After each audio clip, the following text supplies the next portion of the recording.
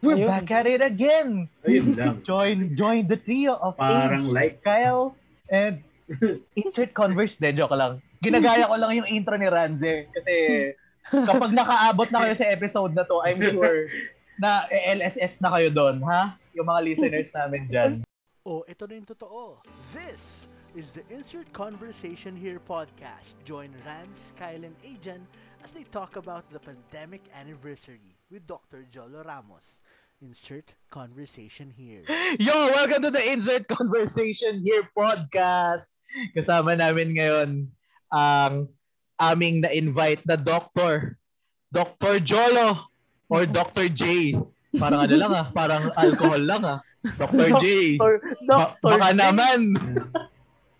Dr. J. Dr. J. Parang ano? Dr. J, kamusta ka ngayon? Oo naman. Diba Dr. J si Julius Irving. Irving, yeah, tama. Oh my gosh. Anyway, okay naman. Wait lang. Bakit? Naglalag ka ata, bro. Yeah. Ay, and okay na ba? Oo. Yan. So, sorry kasi Jolo, bago natin pakilala pa. No. Meron kasing nangyari last episode. Ano nangyari last episode? May kasama kami na na nagbakasyon muna na nawala hindi namin kasama last episode Sino po Kyle, the ordinary internet guy. Ay, oo. Nagbalik. So, welcome back, tol. Nagbalik. Wala na si ST. Welcome back, tol. Wala na si ST. Welcome back, Kyle. Ayan, nandito na ako ulit, Age. Hindi ka na mahihirapan magbangka ng usapan. Ayan. So, nice. Bakit nga ba natin in-invite si Dr. J dito sa episode na to? Bakit nga ba?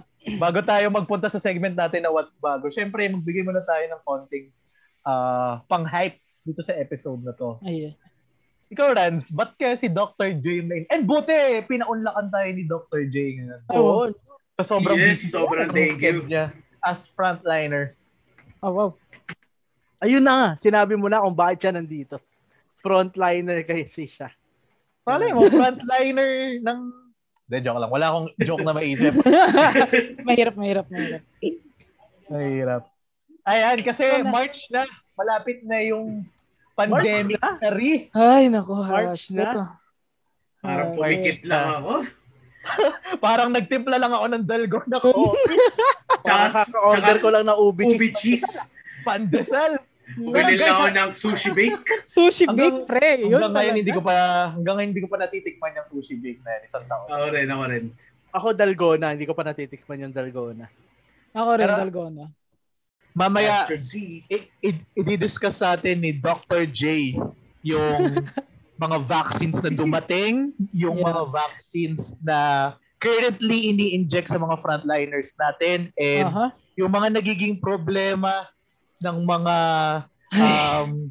LGUs ngayon, and also ng mga hospital administrations, and also yung ibang nagfa-facilitate ng vaccine. Wait. Ako pala may sisingit pala akong bago. Yan. Merong bago this week no. Babalik tayo sa pinaka-favorite nating usapan sa podcast. Ano yung deal breaker sa history ng basketball na trade sa PBA. It changed the game. Sa sobrang ganda niya, napaka-unfair. Tapos, ang catch dito, hindi kasama yung Terra Firma. Hindi. May bago tayo pa-promote. Northport, shoutout po sa Northport. Ano ba yung trade? Si Kendra. Si Stardinger. Stan Hardinger. To Ginebra. Biruin mo yun, quality big man nyo, ipapamigay mo para sa laging na-injured na big man. Hindi naglaro ng isang ewan ko. PBA bubble. Pero ganun talaga. Ang kalakaran sa PBA, bahala na sila doon. At tayo, magpo-focus na lang tayo sa episode natin na pandemic sari. Yan. Wait, baka si Jolo. Feel ko yung frustration dahil sa trade. Oo. Ako magugulat lahat kayo kasi alam ni Kyle tsaka ni Adrian. Kahit ako frustrated, Hinebra fan na ako pero frustrated pa din ako. kami yung panalo sa trade pero frustrated ako. Ganun kalala yung trade na yun. Slaughter talaga. Slaughter trade. Ewan ko ba nangyayari sa PBA, tapos may Ray Parks issue pa na kinall out ka ng may-ari ng team, no? Parang, what? Nadali ka ni NBA. Ewan ko. Anyway, hayaan mo na natin silang ano ba tamang term? I-manage yung mga problema nila. Anyway, balik tayo sa topic natin. So, joke. Anong happy? Ang daming ang casualties na binigay nitong pandemic ito. Itong virus na to. So, kaya natin guest si Dr. Jolo ngayon para makakuha tayo ng expertise and insights regarding sa pagka na 1 year na yung virus na to and yung pandemic na to and yung implications niya to the Filipino people. Ayan. Hi, pandemic.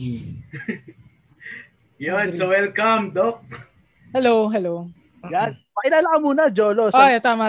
Okay, so... Bakit ka, doktor? Bakit ka nag-doktor, Doc? Okay. So, good evening. Ako si Jolo. So, background lang. Physician ako, medical doctor. Kaka-boards ko lang last November. So, bali kami yung pandemic babies. Ano ba? Grats. Kami yung fresh grad na mga doktor during the pandemic. So, kaka-lisensya ko lang. Tapos nag-aral ako sa UP.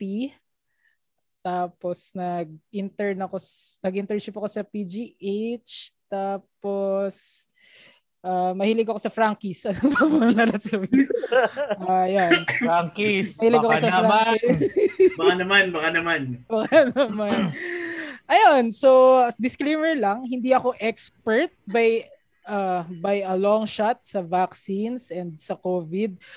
Simpleng doktor lang po ako. Hindi ako nag-aral ng matagal about the matagal na yun, Doc. Matagal na yun. Pero hindi ko specialty. Yeah, wala immunization. Yeah. Pero syempre pinag-aralan namin yan. Pero hindi ko siya master ganun. So yung iba nga, Doc, hindi naman nag-aral ng medicine pero master nila yun. Naku, pag-usapan na ba natin yan? Naku. Mamaya na. Ayan. Ang irritating yan Anyway. Yeah, that's me. Ayan. So sa mga nakikinig sa atin, that's Doc Jolo for you. So dito na nagtatapos yung episode. Joke lang. Salamat po, Jolo. Salamat. Thank you. Hindi, ayan. Sana ganyan din yung pandemic. So yun, dito na nagtatapos yung pandemic. 1 year na. Ganun lang Nagbakasyon lang daw tayo, sabi ni... Ay, naku, isa pa yan. Ni Mr. Family Guy. Nagbakasyon daw tayo, pero sino yung nasa Boracay? Siya yung nasa Subi. Sino may Dolphin? Siya yung nakipag one-to-one sa Dolphin Naku, one-to-ones. Nakita mo nagbanding yung Dolphin tsaka yung humpback whale. Oo. Kari ka na naman dito. Hindi na tayo good evening, good morning, tsaka good afternoon. Well, sinasabi ko lahat kasi, Jolo, hindi natin alam baka yung mga listeners natin nakikinig sa gabi, morning, or afternoon. Yes. So, sana hindi ka na bad trip sa kanina mga pinagsasabi namin. Kasi nakaka-bad trip nga naman. Akala natin, tapos na to in few months. Pero ito na tayo, malapit na mag-pandemic. Tapos na dapat 6 months daw, bro. December daw, normal na. Ano na? Ewan ko. Ay, nako. Sabi, will die naturally. Naku, natural death, culture of death. Oo, naku. Ibang culture of death yung nangyari. Oo, bro. Tsaka, imbis na virus yung mamatay, yung virus yung pumatay. Oo, bro. Yun yung nakakalungkot. Yung ang alam ko dito sa Pilipinas yung statistics natin, ang laki ng deaths which is sa ibang bansa like mga neighbor Asian countries, kahit madami silang cases of COVID, na-manage nila yung deaths. Knowing na mas mayaman pa mas mahirap pa or less economy yung meron dun sa ibang countries na yun. Tama. Ayan, so Doc Jolo, bakit nga ba ang tagal ng pandemic na to? Mag-1 year na tayo sa March 16. Yan, alam ko pa yan. Oh my God, ang lapit na. Okay. For me kasi, sa opinion ko lang, marami kasing factors talaga kung bakit, kung paano basically dapat natin na-contain or like nag-react with the pandemic. And hindi ko maikakaila na malaki talagang factor yung gobyerno. Yung gobyerno. Hindi to yung mga parang other issues na pwedeng individualistic yung pagtingin natin. Kasi buong bansa talaga yung apektado eh. Siyempre, sino lang ba yung may kapangyarihan para i-manage or like ayusin yung ganong klaseng problema? Siyempre, yung gobyerno. And kung yung tanong ay kung bakit matagal ang pandemya sa Pilipinas, I think isa na yon talaga sa dahilan. Kasi, yun nga, katulad na sabi natin kanina, may mga katabi tayong mga bansa na kahit sabihin natin na quote-unquote mas poor, mas mababa yung GDP, GNP, whatever, kung gano'n man yung basis natin for the richness ng isang bansa. Kahit na ganun sila, nagawa nila ng paraan yung pag-contain at pag-ayos sa pandemic just because maganda yung ginawa ng gobyerno for their constituents. And hindi natin maikakaila ulit na doon tayo nagkulang sa doong aspeto na yun. Pero hindi ko sinasabi na solely kasalanan to ng government kasi dahil ang kalaban natin dito ay virus, inherently nag-mutate talaga siya, hindi talaga siya parang walang wonder drug na okay, pag ininom natin to or like may wonder vaccine na pag kinuha natin lahat to, masosolve lahat. Hindi ganun yun eh. So, may factor din naman na highly virulent, highly infectious yung COVID, kaya mahirap din talaga siya i-contain.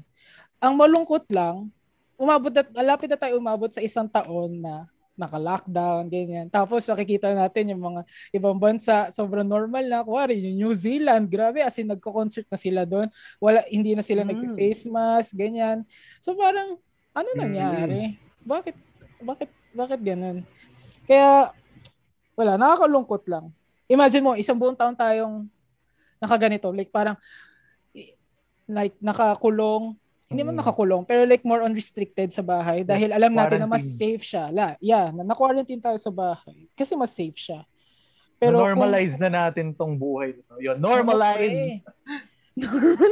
Which is in a bad way kasi parang yung ibang bansa na normal na ulit kasi na parang na-solve nila yung COVID cases. Meanwhile tayo, pataas lang ng pataas pero nag-adapt lang tayo kasi parang no choice na tayo. Yeah, tama, agree. Parang naging reactionary tayo eh. Like, ang daming cases. Sige, mag-lockdown tayo. Hindi yung, kahit hindi pa dumataas yung cases natin. Like, naggumawa tayo ng something active. Totoo. Para ma-contain man siya. Even until now no? Even sa how we face the vaccination process. Diba? Parang sa dulo na na-realize na, kailangan ng indemnification law. Ay, nako. So, reactionary din talaga. Sobra. Actually, singit ko lang. Yung dun sa topic of cases, kailangan natin alalahanin na yung cases na nire-report per day, late na yan. Hindi siya real time, hindi siya yan per day. May delay yan. Hindi natin masasabi pero at least days to weeks yung delay niya. So for example, kuwari ni-report ngayon na ang alam ko 3,000 cases tayo today.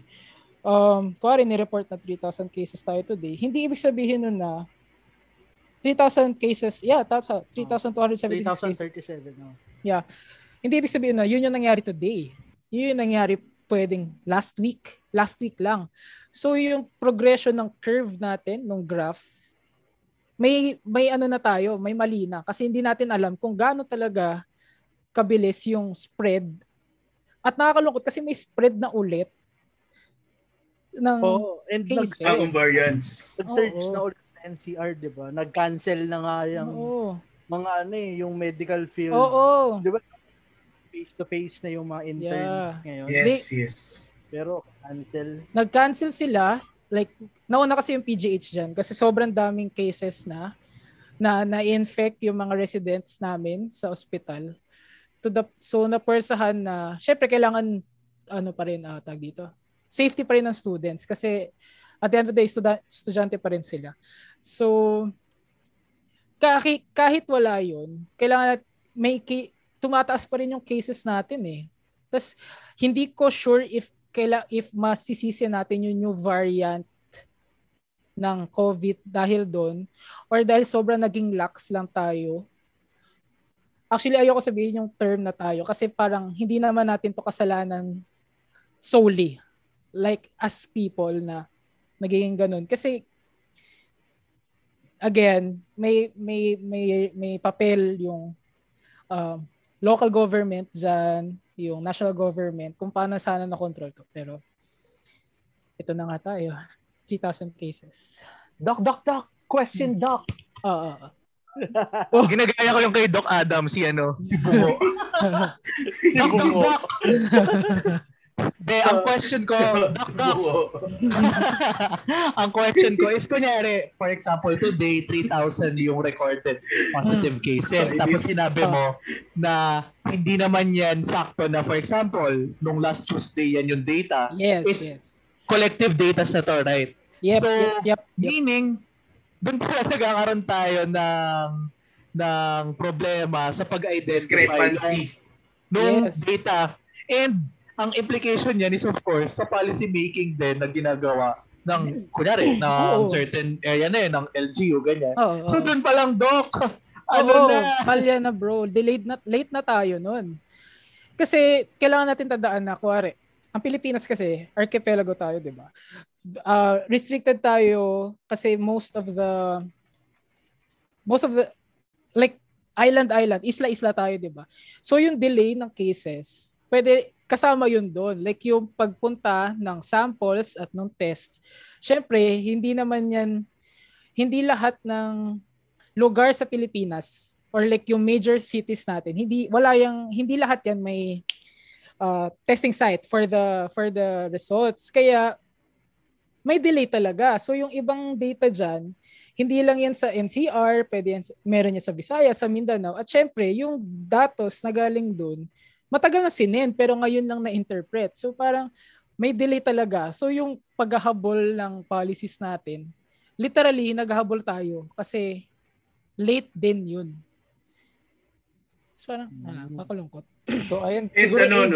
Jolo, correct me if I'm wrong. Ay, sorry. Narinig ba ako? Yan. Oh, yeah. Correct me if I'm wrong. Joke lang. Konti lang talaga yung nagpo-process.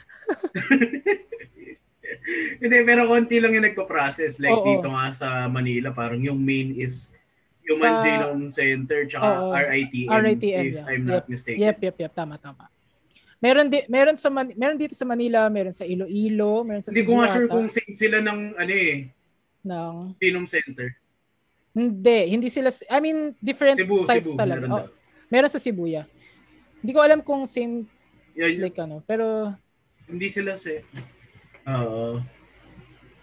baka pwede maging thesis topic to, no, na mga currently nag-aaral ngayon, no? Yung transportation nung samples, tapos yung delays sa pag-interpret ng data, and of course yung implications niya sa policy. So kung may nakikinig dito na health science major or political science or sociology major, baka pwede kang makakuha dun sa idea na yon, dun sa certain problem na yun. Na-realize ko lang na lungkot na sinasabi ko to now kasi yun lang mag 1 year na tayo tapos ito pa rin yung problem natin. Parang ano ba yun? Anyway, wala lang. Ginagawa naman daw. Pero in theory ba, Jolo? Kasi in history, medyo matagal talaga pag pandemic, di ba? In theory ba, with our technology today, dapat umabot tayo ng 1 taon? In terms of technology, hindi ako naniniwala na madedelay tayo just because of it. Kasi number one, may budget tayo for it. May budget tayo dapat kung kinulang tayo ng technology, may budget tayo para makakuha ng quote-unquote mas advanced pa na testing na ano. So parang hindi siya hindi siya disadvantage for us. Yung lab dito sa UPLB medyo state of the art eh. Yeah, oo, kasi dapat yun yung pinagyayabang ng UP, di ba? Like para world class, ganyan. Nasa rankings daw, ganyan. So I don't think na may yung most of like yung mga testing sites natin medyo nagde-delay sa technology, quote-unquote. Marami lang talagang naging problema kaya hanggang ngayon ganun pa rin yung problema natin sa testing tsaka sa cases. Which is also to be fair kasi hindi lang sa technology naka-base yung precautionary measures na pwedeng magawa ng isang country. Kasi kung proactive talaga yung response, I think even dun sa mga necessary things na gagawin ng mga tao, which is yun din yung reason that naging individualistic yung approach kasi nga may mga kailangan sundin yung mga bawat tao in order to follow yung tinatawag nating COVID-19 protocols. Yeah. Yun nga yung mga pagbabago ngayon di ba? Parang mask ka, may face shield ka, may alcohol na bawat ano yung Jolo? Ano? Parang yung ibang bansa naman wala namang face shield. Yeah. Ano ba yung meron sa face shield? Kasi actually nakakairita nga yung face shield din. Pero kasi may point naman yung face shields. Pero mas may point siya sa ospital, hindi sa labas. Kasi pag nasa ospital ka, like syempre kailangan parang basically PPE talaga, 'di ba? Ang PPE, ang face shield kasama talaga siya sa PPE. Basically, so 'di ba ang minimum requirement sa atin ay face mask at may face shield pa. Yung point kasi ng face mask is to cover the mouth and the nose kasi balik tayo, yung transmission kasi ng COVID pwede siya through the mucous membrane. So yun yung sa bibig, sa ilong, sa mata. Pwede rin, hindi ko alam kung meron din sa tenga, pero essentially yung tatlong yon. So I think yung rationale behind the face shield is for the protection ng mata. Kasi meron na tayong face mask, di ba? Yun yung pinaka bare minimum, yung face mask para sa bibig at sa ilong. So yung face shield para sa mata.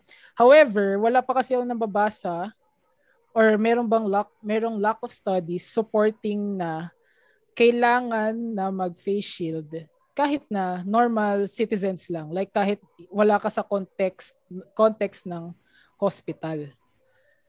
So yun yung like hindi ko rin sure kung bakit natin pinupush yung face shield na requirement kahit na tayo lang ata yung required magganon. Correct me if I'm wrong, hindi ako sure, pero parang wala kasi ako nakikita na ibang countries na required sila mag-face shield. Wala masyado. Di ba wala? Pero ito, Doc. Bakit yung isang attorney, yung face shield niya, hindi siya naka-face mask, pero naka-face shield Ayan, lang. naku. Tapos, ang hilig na magsabi ng bobo. Ay, naku. Ayoko muna sabihin yung name niya, pero ito, walang point yun, bro. Walang point yun. Kasi parang ano yan. Naku, may name drop. Parang copper mask yan, bro. Din mo yan. Alam mo yan. Hot takes ni Jolo. Hot takes talaga. Kasi gets, bro. Ang point ng face mask is bantay sarado yung nose area, yung mouth and nose area mo. Like, kailangan sealed off siya, ganyan. So, dapat, yun yung point walang makapasok na microorganisms doon. Tapos yung isang mask na nakikita ko sa public na ina-advertise sa mga tao, may butas sa baba. Tapos, anong point nun? Like, parang wala ka na rin sinuot na mask kasi butas. Parang ganun yung ginagawa na sinasabi niyong attorney Kasi butas din, naka-face shield lang siya, tapos walang mask. Anong point? Basically, Sayang, Doc. Bakit? Kakabili ko lang ng copper mask.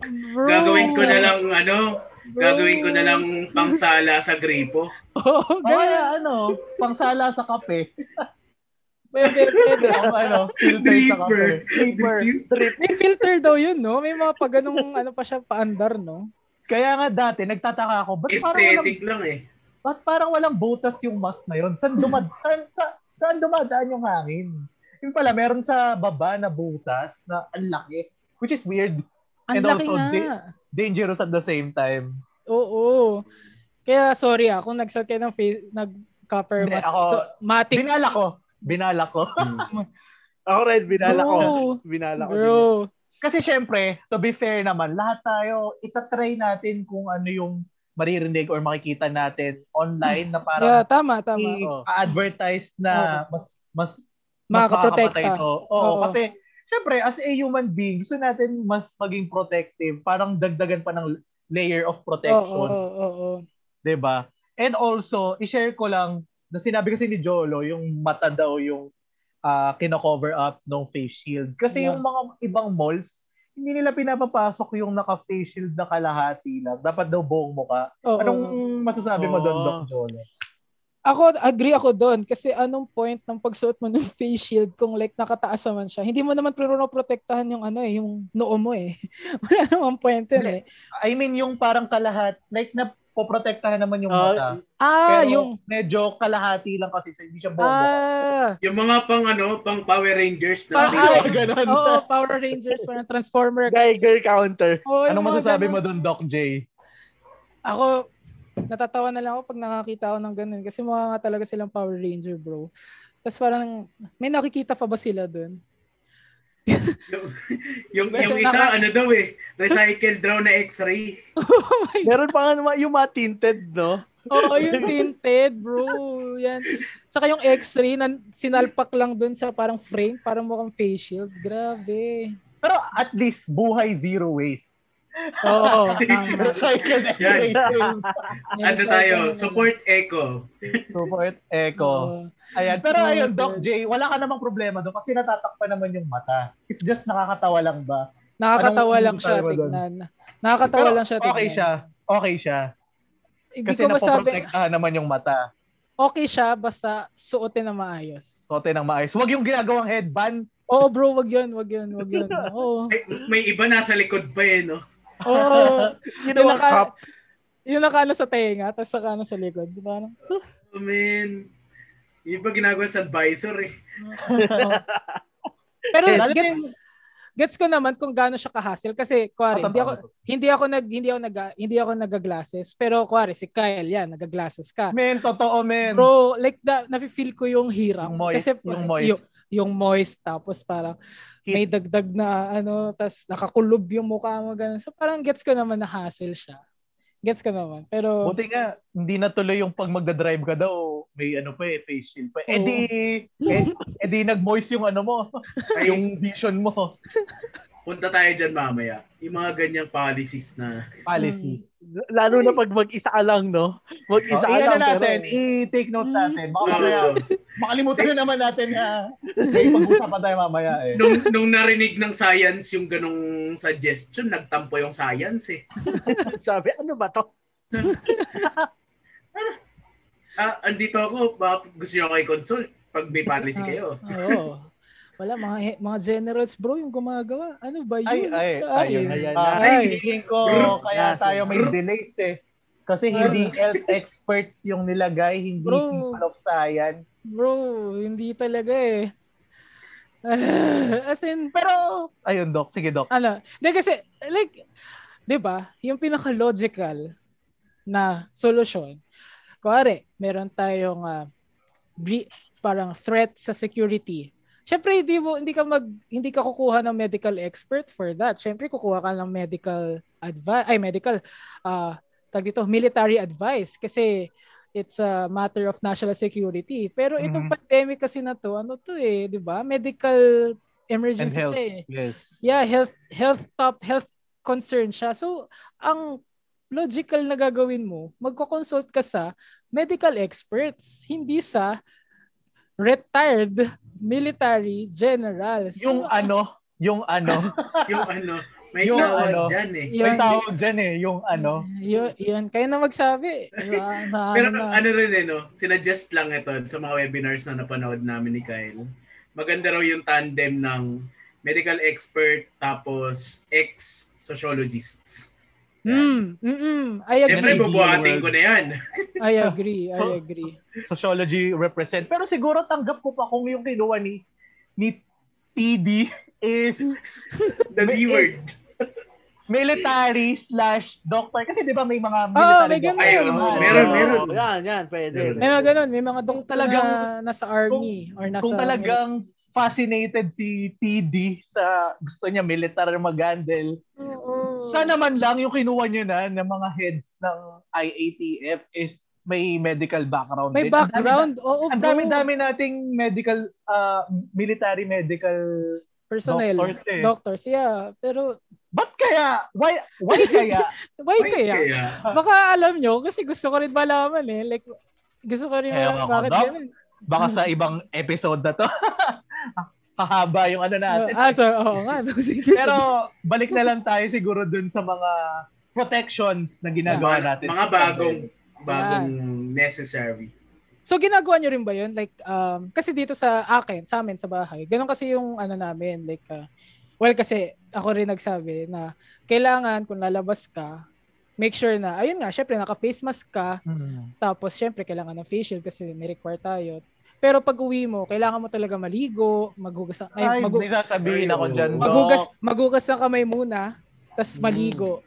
Tapos saka ka na pwede makipaghalubilo sa mga tao. Ano yung sabihin mo? Sorry. Yung dyan, ano naman, inantay kita matapos kasi in connection with that yung sasabihin ko. Kasi nakakapagod, Doc. Yeah, agree. Parang, kunyari, meron ka lang Lazada delivery, syempre lalabas ka. Parang ako, feeling ko, meron ka agad akong exposure ng virus kahit hindi ko naman alam kung positive ba yun or... Oo, tama. Nakaka-paranoid. Nakaka-paranoid, Doc. So ikaw, parang ako, kunyari, kung may mga delivery, pagka-uwi ko, syempre, hindi naman ako nagtagal sa labas, pero i-sprayan ko yung buong damit ko ng ng disinfectant, which is, ito yung mga nilarant ko kay Ajan and Rad sa yung mga petting gano'n, nakakapagod siya hindi lang physically, pero pati mentally eh. Totoo. Pati yung pagsasanitize nung di ba, doon deliver. Mga gamit? Oo, yung mga gamit. Or surfaces na hinawakan mo. Minsan alcohol ka na ng alcohol, nasanay ka na. Totoo yan. Bro, may nakadikit na, pag lumalabas ako, may nakadikit ako na parang dispenser na maliit. Alam niyo ba yun? Ng alcohol. Parang keychain. Parang keychain, bro. Tapos nasa belt mo, ganyan. So parang every interaction talaga, matik. Mag-alcohol. Naging na tayo, germaphobe na tayo. Which is medyo good thing kasi ito naman talaga sinasabi ng mga doktor na parang laging magugas ng kamay, laging mag-sanitize. Pero yung nakakapagod kasi mentally na parang kada labas mo parang ang dumi-dumi mong tao. Dumi-dumi mo? Ang dumi-dumi mo! Wait, pero minsan awkward pa rin no? Gaya nun minsan may estudyante na pumunta sa office. Tapos gusto magmano, hindi ko naman alam yung ko. Tapos pagkamano niya, di nag-alcohol ako agad. Tama naman. Na-insulto siya? Na-insulto ba siya? Tama, pero parang nakakaya din. Ang awkward kasi parang nagpamano ka pa tapos mag-alcohol ka lang. Grabe, nakakapagod siya. Nakakapagod talaga. And parang, kunyari, nagugas, di ba, kakain ka na ng dinner or meron kang bubuksan na binili mo sa grocery. Nagugas ka ng kamay. Parang yung hinawakan mo na packaging ng chichirya, kunyari, di mo alam kung malinis ba yon. So ako, magugas na naman ako ng kamay. Kasi nga, hahawak ako dun sa pagkain. Yung mga ganong simple things. Pero ikaw, Doc, ano bang masasabi mo? Ako, like, yun nga, katulad yung sinabi mo kanina, I think, kasi practice na yun yan sa hospital eh. Like, for every interaction or whatever, kung ano mang ginagawa mo sa hospital, matik yan na maghugas ka ng kamay, make sure na malinis yung kamay mo, yung surroundings mo. Ang nangyari lang, parang naging naging gawain na siya ng lahat. Nasa isip ko lang, ang funny na hindi na magiging pareho yung tingin natin sa mga public gatherings after this pandemic. Bro, imagine mo, Nagka-club pa tayo before. Nung bata-bata pa tayo. Mga ganun. Like, bata ngayon, pa parang, tayo ngayon? Bata pa rin. Bata pa tayo ngayon. Mas bata. Nung mas bata 20, pa tayo. 20 lang tayo. 20. Yun. Nung mga 18 tayo, yan. Ganun. Yan. Sobrang dali lang magkita-kita with people, ganyan. Pero ngayon, parang magdadalawang isip ka talaga. Like, tatanungin mo pa kung magdedesisyon ka na makipagkita with other people, kailangan mo muna tanungin yung travel history niya. May pinuntahan ka ba na sketchy or like may simptomas ka ba, ganun. Ang funny lang na ang drastic na nung naging change sa atin ever since this started. Pag may napapanood nga ako na kunyari, yung pinapanood kong K-drama ngayon, di ba? Nag-uusap sila ng normal na walang face mask. When kaya ulit ganyan? Kailan kaya? Babalik ba tayo doon? Or parang feeling mo ba, Jolo? As a medical practitioner, medyo magiging norm na natin yung face mask. Okay, ako, syempre optimistic pa rin ako na babalik tayo doon. Na babalik tayo sa dati na pwede tayo makapagkita. Huwag dumon, grabe naman. Diyos ko. Imagine mo yung buong childhood ng mga bata. Na lang siguro, 2027. De, joke lang. Tagal pa din. Pero ako naniniwala ko na kaya naman natin bumalik. Kaya. Kaya, pero kailangan mabakunahan tayo lahat. Yun yung requirement. Pero sabi rin sa isang article ni Gideon Lasco, knowing na may inequities pa rin, like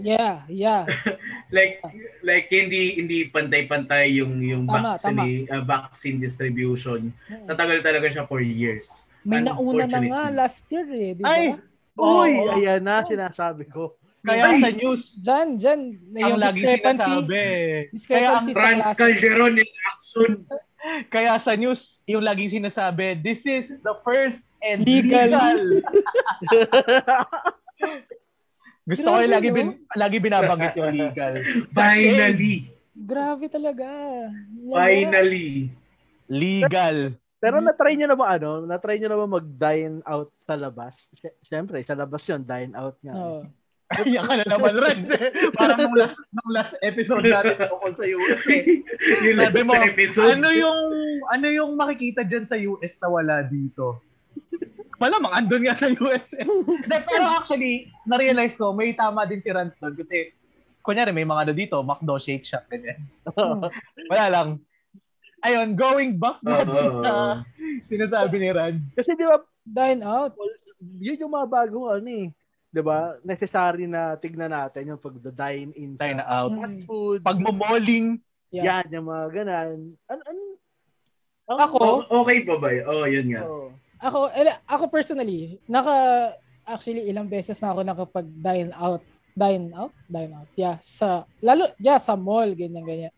Tapos, yung na-observe ko naman, nakakatakot pa din.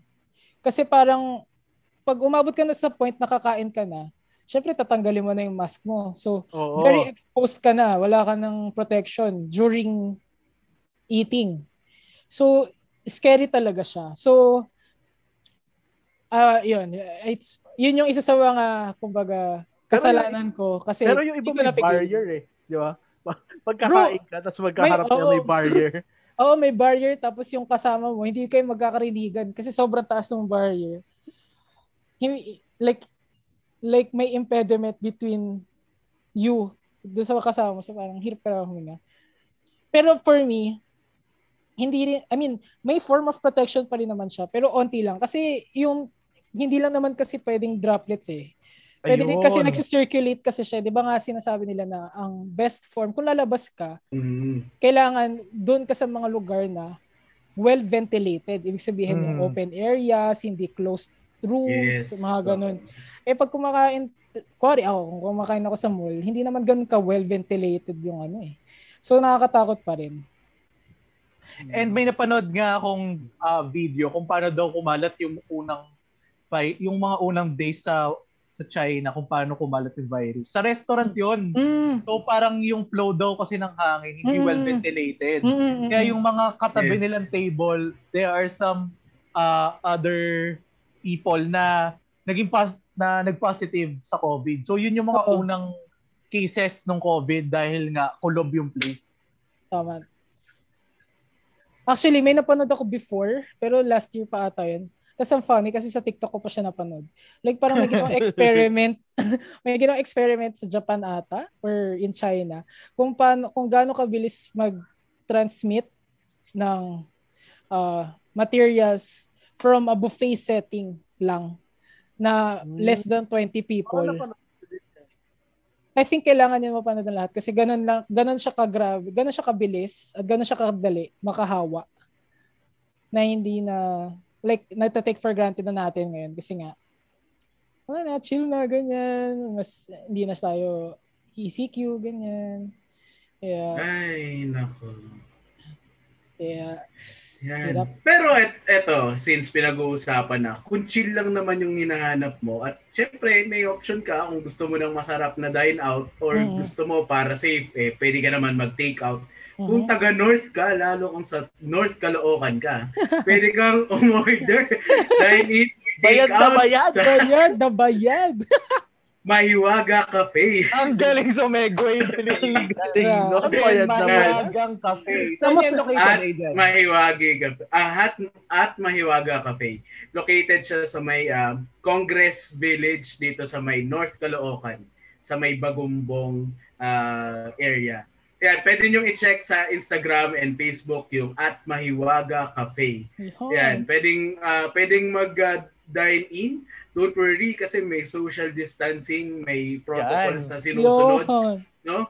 At saka pwede ring mag-take out kung gusto ninyo na safe. No, yung mga riders din naman nila ay nagsa-sanitize every now and then. So if you want a chill and at the same time delicious delicious and yun nga capitalize natin yung safe na mga pagkain, please check out Mahiwaga Cafe at Congress Village, North Caloocan, Camari. Kala ko sasabihin mo check out at North Caloocan at yahoo.com. Ayun, so going back dun sa nice segue. Dun sa kung paano ka mahawaan. Akala ko Jolo, droplets alone. Yun pala, hindi lang droplets. Hindi. Informative yun. So meron talagang hangin. Tapos may value talaga yung extra precautions na nire-require for establishments kasi added security din yun for everyone. Kaya, ilang meters ba dapat, Doc? Para hindi ka kahit parang 2, diba? Sa hangin. Sa hangin. Hirap no, Doc? Like yun yung sasabi, 6 feet ganyan. Pero yung general rule ka na lang, lumayo ka na lang. Kung kaya mo lumayo ka na lang. Layo ka na lang. Kaso, yung iba, Doc, nakikita ko sa story, nag-group picture pa eh. Ayan. 20 sila. May face mask? Wala pa face mask. Yung iba nakababa para daw makita yung smile. Bro, hindi yan face mask kasi kawawa naman yung makeup tsaka yung yung ngiti. Tapos, Doc ang hirap, tapos may hashtag banding. O kaya team building. Nako, Delix. Parang 'di ba, sana man lang nag-social distancing ng konti tapos siguro kahit walang face mask pero yung distance nyo medyo yung distance para lang din maipakita sa ibang makakakita ng stories na nag-practice kayo ng safety protocol and at the same time ma-promote na hindi pa tapos yung COVID. Oo, bro. May COVID pa din. Medyo nilax lang ng konti yung quarantine. Actually, yung funny dyan kasi yung nakikita kong tawag dito, excuse nila ay nakapag-swab naman daw sila. Tapos negative daw. Sabi ko, hindi naman yun eh. After nung gathering, meron na. Oo, diba? Nag-negative ka bago ka pumasok ng party after. Positive ka na. Surprise! Actually, meron akong aaminin. Ay, nako. May pag-aamin. Nako, takot kasi ako mag-dine. Ano ba talaga? Dine in or dine out? Kaso, na no choice ako. Siguro 3 weeks recently ago. Recently. Kaya kaya safe na kasi 3 weeks na yung nakaraan eh. Meron namang mga barriers and ayun, mga safety protocol. Tapos, parang kasing ako, naiilang talaga ako kapag nasa enclosed area. Yun nga kasi nga, yung ventilation, ganyan. Valid naman. Kasi, ang hirap kahit sabihin mo may barrier, ganyan. Paano pag yung medyo katabi mo, biglang meron palang droplets ang nagtataka pa ako, yung ibang restaurant, tinanggal nila yung barriers. Oh my. Naku, talaga?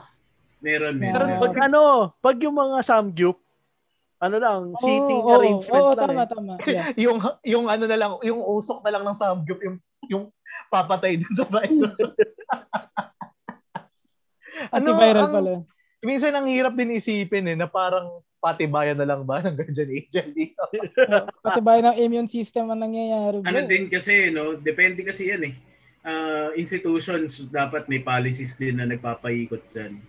Which is, I think, meron naman, pero, stricter implementation. Yeah. Kasi, agree. Ano rin in the end, binuksan yung mga maraming establishments ngayon. Lalabas yung mga tao.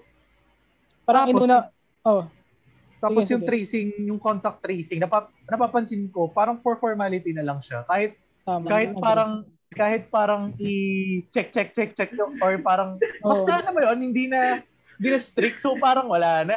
Patibayan na lang talaga. Dito kasi sabi QR code. QR code. Hindi saya. rin Ayun, Rans, eto, share ko lang. Pinag-usapan namin to ni Marco Arecayo. Shout out sa guest. Isa sa mga... At Fluffy Kid. Una nating guest si Marco, na parang yung process flow nung mga systems na yan, flawed din. Kunyari, may isa ka lang na-checkan na parang, ako kasi, symptom? Parang hindi symptom parang meron doon, pumunta ka ba sa ibang city bukod sa sarili mong city? Hindi nag-check ako kasi 3 days ago, pumunta ako sa Las Piñas, ganyan. Tapos, hindi kanya ina-accept, ganyan. Parang, kung iisipin mo, nagpunta lang naman ako sa ibang city pero I practice social distancing, nag-face mask, ganyan. So doon pa lang, may mga flaws na yung contact tracing systems. So, hindi rin siya accurate. Which is, ano ba yan? Again, data discrepancy. Dito sa LB, local lang yung QR code namin. Lahat ng establishments? Lahat ng establishments dito sa Los Baños, merong scanner. Parang Pasig. Tapos sana lahat kami, all. ida-download namin or mag-i-input kami ng info namin. Ganyan. Tapos, yun. May QR code kami sa phone or ipapaprint namin sa barangay. Pero gets ko yung sa Stacy, yung mga Ayala Malls, 'di ba, meron silang sariling application bago ang makapasok. Yeah.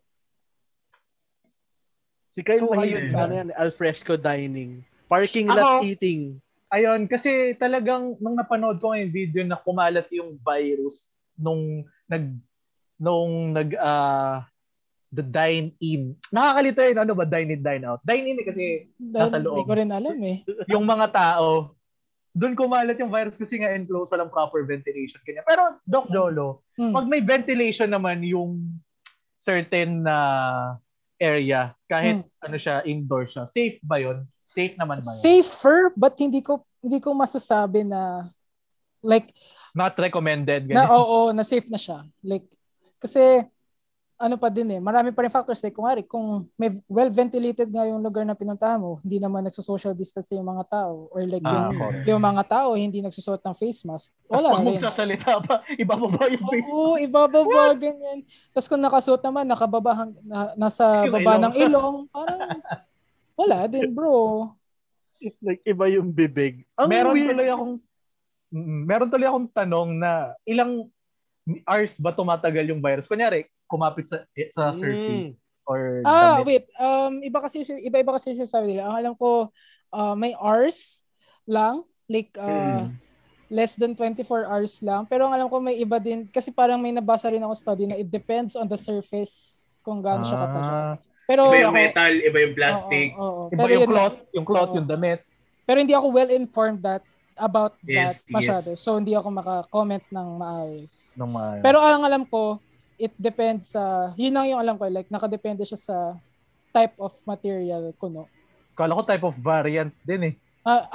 Yan. Pwede din yun. Pwede din, pero di natin alam kasi not enough studies pa. Ang hirap no, do kasi nag-e-evolve eh. Oo, di pa nga tayo makamove on sa variant natin. Meron na yung bago. Meron na namang, merong variant, may bagong variant. Nabasa ko nung isang araw, may South African eh. Meron na, may South African. May South confirmed African case. Yata yun. May confirmed case na actually. Pero ito kasi, sa PGH meron na. Ang nakakatakot pero ano din kasi, no? Ano? Jolo. Go. Hindi, kasi yung nakakatakot kasi sa variants, kaya siya variant kasi parang quote-unquote nag-evolve siya or it's genetically similar pero different pa rin siya dun sa original na strain. Tapos ang alam ko kasi sa South African variant na meron na ngayon, mas nakakahawa siya. Kaya mas nakakatakot. Ano kasi yun eh, nag-mutate na yun. So definitely nag-adapt na yun. Yeah. Correct me if I'm wrong lang kasi mas... You're wrong. I correct you. Yan.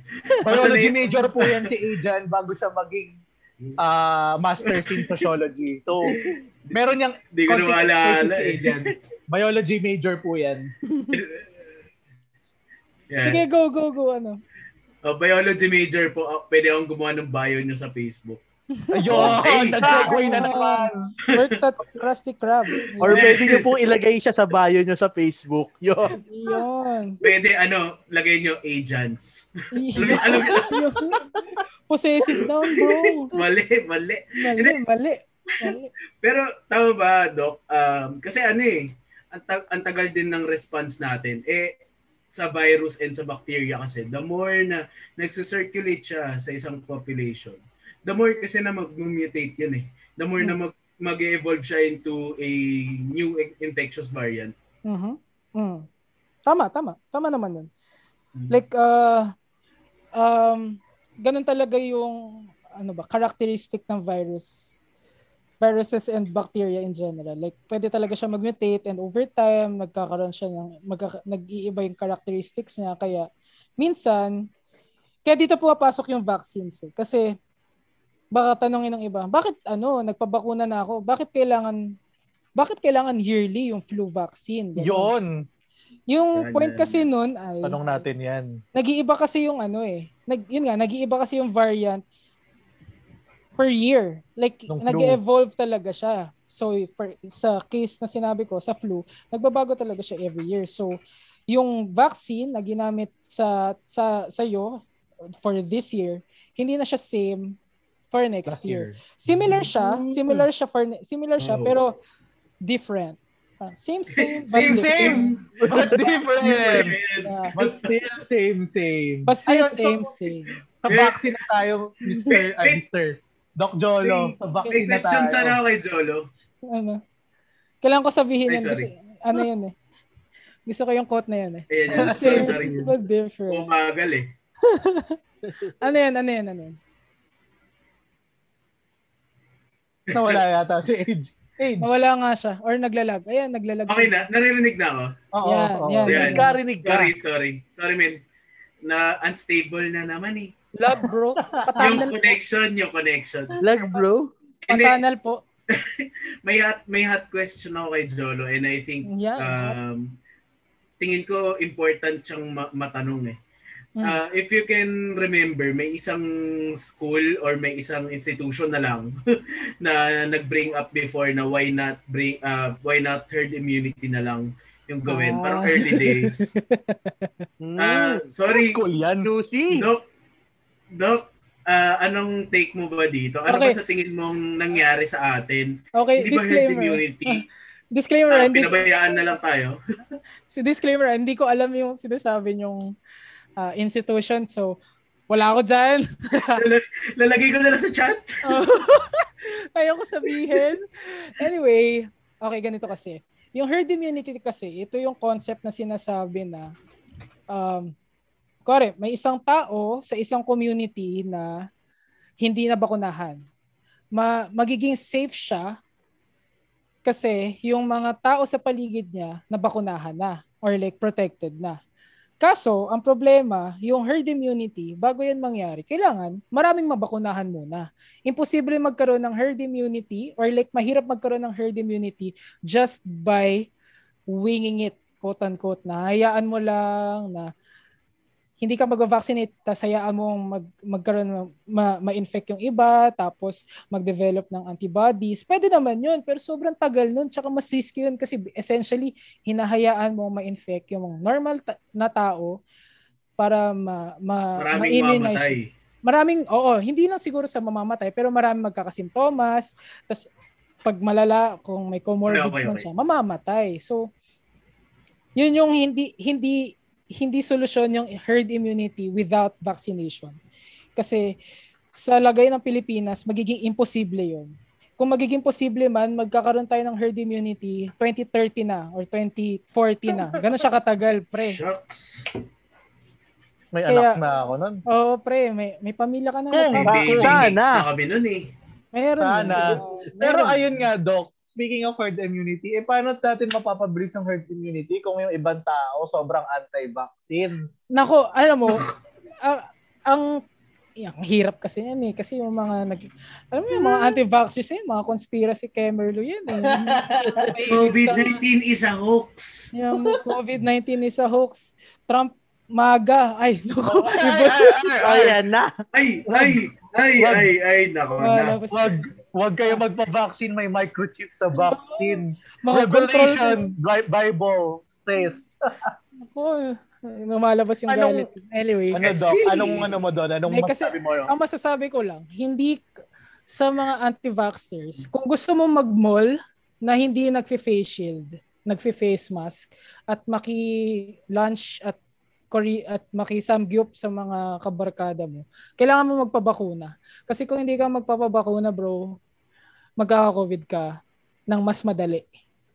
Ganun lang yun. Kasi sa lagay natin ngayon, hindi essential talaga ang pagpapabakuna. Yun lang talaga yung way. Oo, yun lang talaga. Yun na lang talaga. The way. Kasi yung iba, mas maniniwala pa sa mabubulag ka pag basa yung buhok mo pag natulog ka. Oo, bro no? Kesa sa bakuna Ano ba yan, Doc? Kasi, okay, so doon na tayo sa vaccines. No? Valid naman kasi yung claim na walang 100% na vaccine. Totoo yun. Walang 100% na vaccine. Kasi, kung meron man, di wala na tayong sakit ngayon, di ba? Oo, totoo yan. Kaya tinan mo yung nangyari, like, for example, yung recent, diniscuss nyo to previous episode, yung sa Dengvac siya, tapos yung general mistrust ng public about vaccines, kaya nagkaroon ng polio surge. Outbreak. Naranasan ko na, intern pa ako noon eh, na nakaranas ako ng pasyente na, ay, may polio suspect. Hindi pwede yun Pero yun nga. So, tama yun na walang 100% vaccine. Pero, ang tawag dito, essential siya na maka-decrease ng chances of you contracting the COVID. So, kahit anong sabi mo, kahit anong ebas mo dyan, kailangan talaga yung vaccine na yan. Ngayon yung problema, yung mga anti-vaxxers kasi, katulad ng sinabi Lord, Lord. Yung mga microchip, yung mga ganyan, Diyos ko, yung mga nakaka-autistic daw yung bakuna. Sabi ko, George. My gosh. Ayaw magpa-vaccine pero may Laika up no? Oo, bro. Galing At saka, yung vaccine daw, ito, Doc, hindi kami maalam dito kasi hindi naman kami parang health-related professionals. Totoo ba na parang may ginamit na abortion babies sa mga vaccine? No. Kasi yun yung argument nila. Oh my gosh, saan man napulot yun? Wala ako. Conspiracy. Sa YouTube yan, pre, no? Sa YouTube.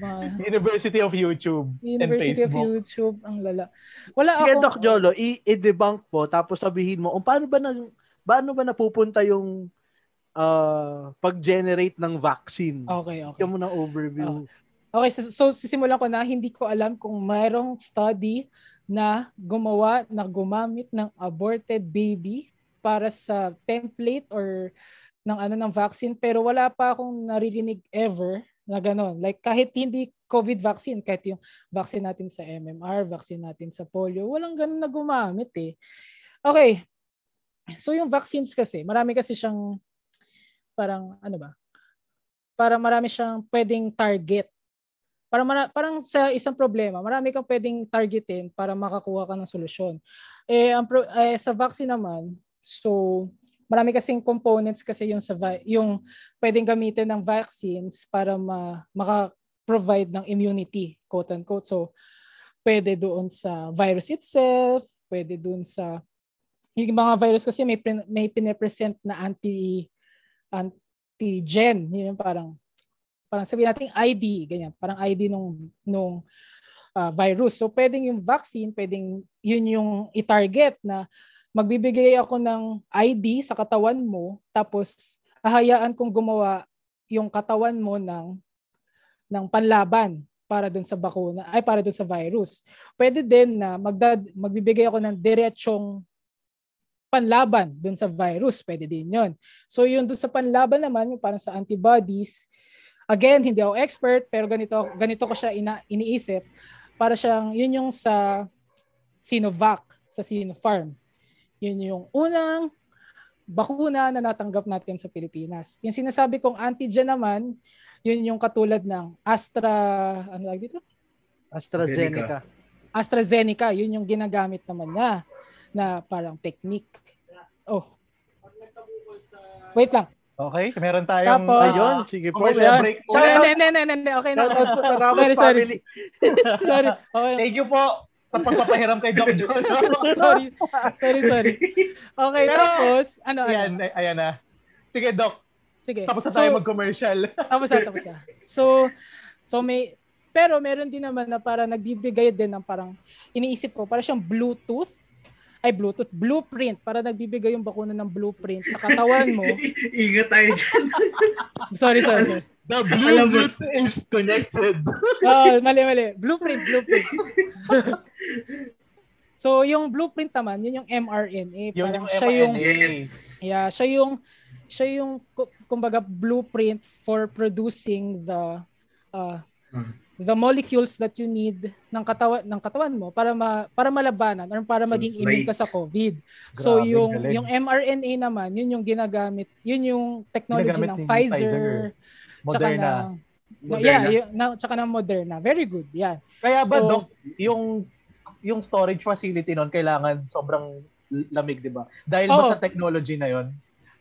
Actually, in general kasi, ganun kasi yung parang blanket statement for all vaccines. In general, kailangan malamig talaga siya sinustore. Tapos parang kung gagamitin mo na siya, parang within hours lang or within the day mo siya lang magagamit. Kasi after that period, hindi na siya valid. Parang nag-expire na siya. Parang ganun. Ganun talaga yung vaccines. Anyway, which is question lang. Kasi yung Johnson & Johnson daw, parang okay lang kahit hindi siya naka-refrigerate. So, medyo na-curious Oo. Okay. Yeah, pero syempre, I mean, it's na siya like okay lang na hindi siya i-refrigerate, pero para to be on the safe side, i-refrigerate pa rin siya. Okay. Actually, for the vaccines, meron kami specific na mga containers. Sorry. Parang ganun. I-clear out ko lang, baka mamaya mayari tayo dito. Hindi siya kailangan naka-freezer. Parang kahit normal refrigeration temp, okay lang. Parang ganun ata. Yes, pero dapat ma-make sure mo na yung temperature sa loob ng refrigerator ay within the suggested temperature for the vaccine. Yun na. Pero actually, for the layman, for the layman's term, for the tao, for the people, hindi naman natin kailangang isipin yun kasi parang yung hospital na bahala mag-store, yung hospital na bahala so hindi na natin problemahin yun. Parang yung nakikita ko kasi ngayong problema, like yung vaccine ang tawag dito. Parang yung information for vaccines enough na siya para maengganyo lahat na magpabakuna. Utang na loob, magpabakuna tayo. Yun yung kalaban natin ngayon, bro, kasi yung nakita natin sa Dengvax, sobrang laki ng naging effect niya.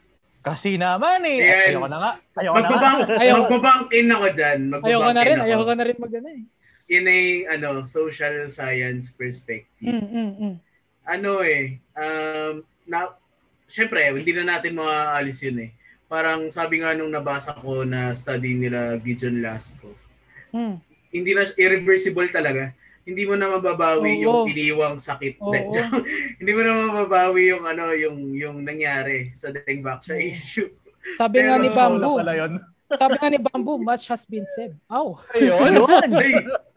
Patay tayo. Pero sabi nga, yun nga, it's irreversible. Parang, kasi ito ang matagal na ina-argue sa field ng sociology. It's a global issue. So, it should be addressed globally. And sige, sabihin na natin hindi globally kasi iba-iba ng scenario bawat country. It should be a social issue. So, social action is needed. Kailangan makipag-coordinate ng government sa public to restore the trust. Not only in the vaccines pero sa government itself. Kasi tama. Sa survey nga nung naginawa dun sa study na parang marami sa kanila nagsasabi na part of it, bakit ayaw nila magpa-vaccine? Kasi hindi sila tuwala sa gobyerno, tapos made in China daw yung isang ibang issue pa yan. Sabi nung isang AITA na parang magtatago na lang kami dito sa bundok kaysa magpabakuna kami. May ganong mistrust. Hirap, which is ma-address lang natin na proper vaccine information collaboration with the government and tama, agree ako dyan.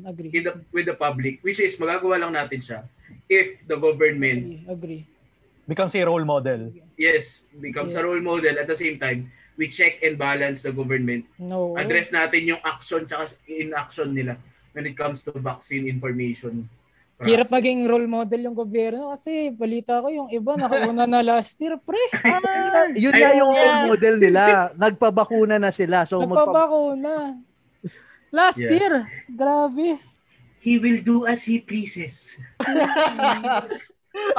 Kalma. Isa kang kalma. Kalma. Ako lang to. Tawan-tawa talaga doon sa nakaraan. Wait lang. Ayun. Wait lang, kanina ko pa gusto isingit para sa mga anti-vax dyan, lalo na yung mga naniniwala sa mga pinapanood nyo sa YouTube. Ang gusto ko lang sabihin sa inyo, kaka-computer nyo yan. Yan, kaka-computer. Doc. Yes, bungo. Pero Doc, di ba, yung vaccine, kasi, efficacy, hindi naman kasi sa nagiging racist tayo sa China. Ang parang concern kasi natin is yung percentage of efficacy medyo mababa. So parang of course kung ikaw yung magiging recipient ng vaccine, mas pipiliin mo na yung mas mataas yung efficacy, di ba? So parang disclaimer ko lang na hindi siguro tayo tumitingin dun sa kung sino yung manufacturer. Sinong gumawa pero yung results, tama, agree. Pero Doc, lately parang sa akin, okay na yung Sinovac kasi may narinig ako kay Dr. Edsel ba yun? Na parang yung available na vaccine.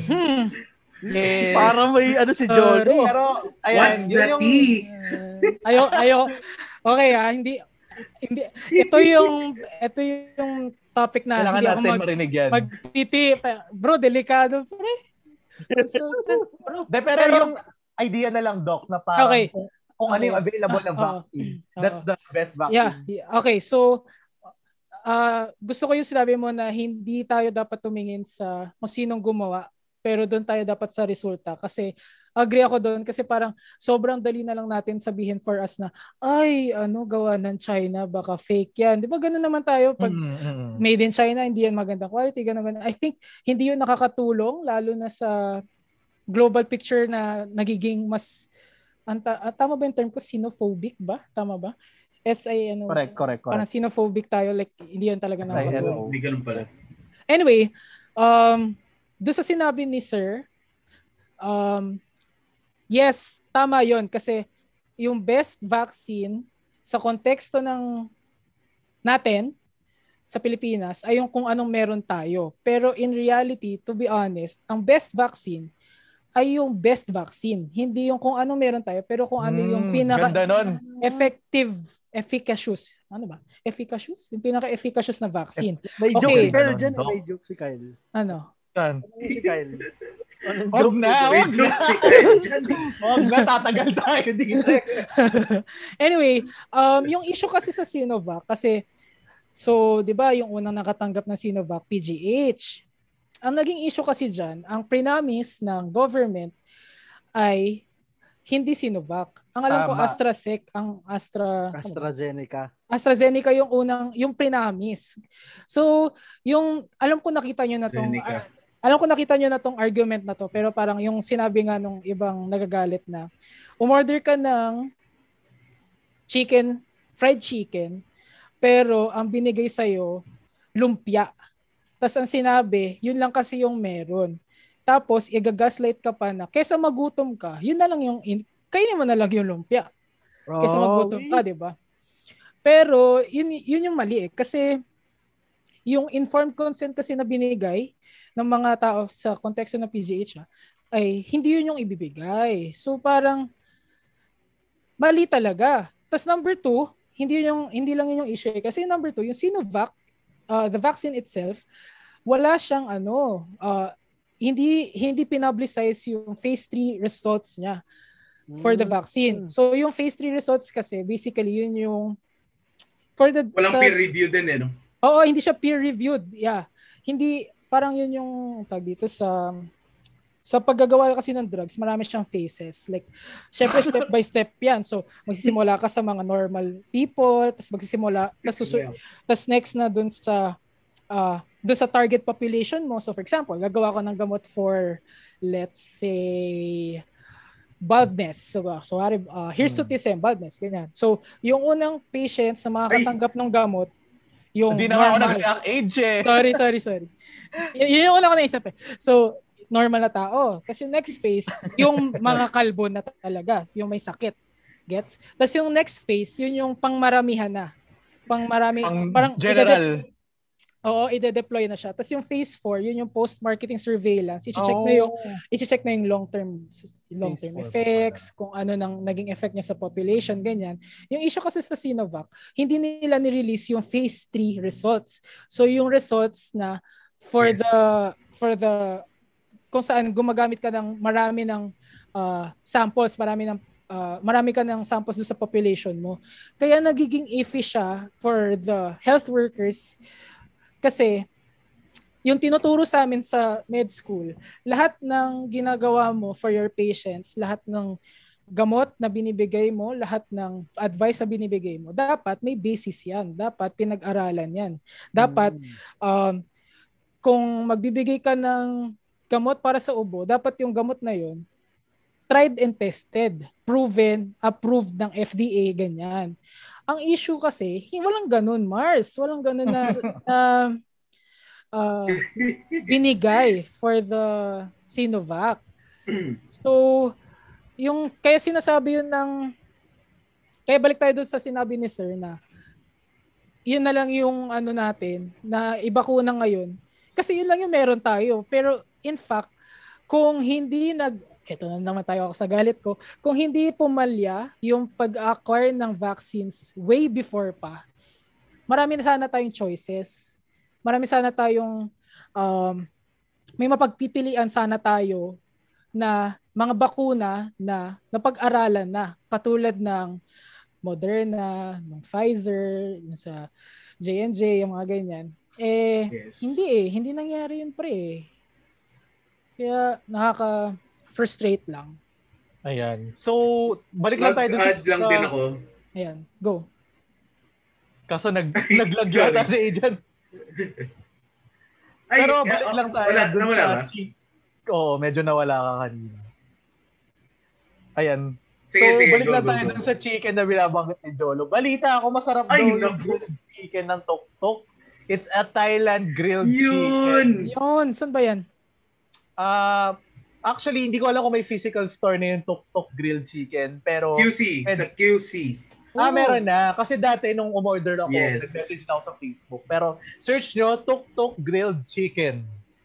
So yung spelling ng Tok Tok is, since it's from, it's Thai inspired. So Tok Tok, Tango Uniform Kilo, Tango Uniform Kilo. Anong tawag doon? Military alphabet. Military, Ayan. So, sinegway ko lang. Tok Tok grilled chicken. Nagagrab ba to? Oo, nagagrab yan, men. Minsan, sila pa nga nagde-deliver sa inyo pag malapit sila. Sige. Noted. Sa Z Compound, Diliman, Quezon City. Saan yung Z Compound? Sa Diliman. Z Compound. Meron na tayong Google Map. Let's use the technology that we have today. Yan, sige. Matikman nga yung Tok Tok grilled chicken. Galing na segue mo doon, ha? Oo nga eh. Buti binagay ni Jolo yung chicken eh. Chicken. Yan. Pero balik tayo. May dadagdag lang ako doon sa sinabi ni Jolo. Sorry panay tayo Gideon Lasco. Baka naman, Lods. Baka naman, sir. Free book. Gusto mo? Kilala ko siya. Ay, weh. Totoo nga? Bro ko yun. Yun? Ay, ano ba yun? Ano ba yun? Mo? Doktor siya, bro. Paano ba? Pero paano ko sasabihin mo? Sigma? Ano mo? Mu, Sigma Phi. Mu. Ay, sorry. So, Mu Sigma Phi siya. Graduate siya ng UP, tapos anthroprof siya ngayon eh. Yes. Hindi ko alam kung tapos na siya sa MA niya eh, pero alam ko yun yung... Tapos senior lecturer siya ngayon sa UP. Yeah. Tsaka solid sa yan. Ateneo. So, bait. Speaking of, kaya ako siya sinasabi, katabi ko lagi yung libro niya. Pero, ito ba yung the Philippines is not a poor or small country? Small country. Tama, di ba? Yes. Gusto ko rin bilhin yan eh. Men, sobrang solid, panalo. Solid yan. Anyway, yun. Mu Sigma rin pala siya. Yes. May kaklase ako dyan na kabrad mo, si Sino? Emil.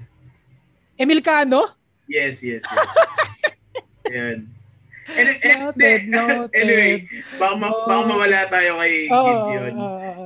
Ayan. Kasi si Sir Gideon, kasi matagal ko na siyang sinusundan kasi nga medical anthropologist siya. Yep. Which is, ang una ko talaga naging idol sa anthropology, medical anthropology, si Dr. Tan. Siyempre, Michael Tan. Yun. Michael Tan. Pero, yun nga, kaya sinusundan ko kasi lagi yung mga articles niya. Oo, sa Inquirer. Siya, yeah. Silang dalawa. Isa sa magandang pinoint out ni Dr. Lasco. Tama naman. Sige, may ganun kayong argument na the best vaccine is yung available. Mm-hmm. Pero we have to question always, why do we have to say no? We do not have a choice in the first place. Bakit tayo nagsisettle, bakit tayo walang choice? Diba? Bakit tayo walang choice? Exactly. Yan.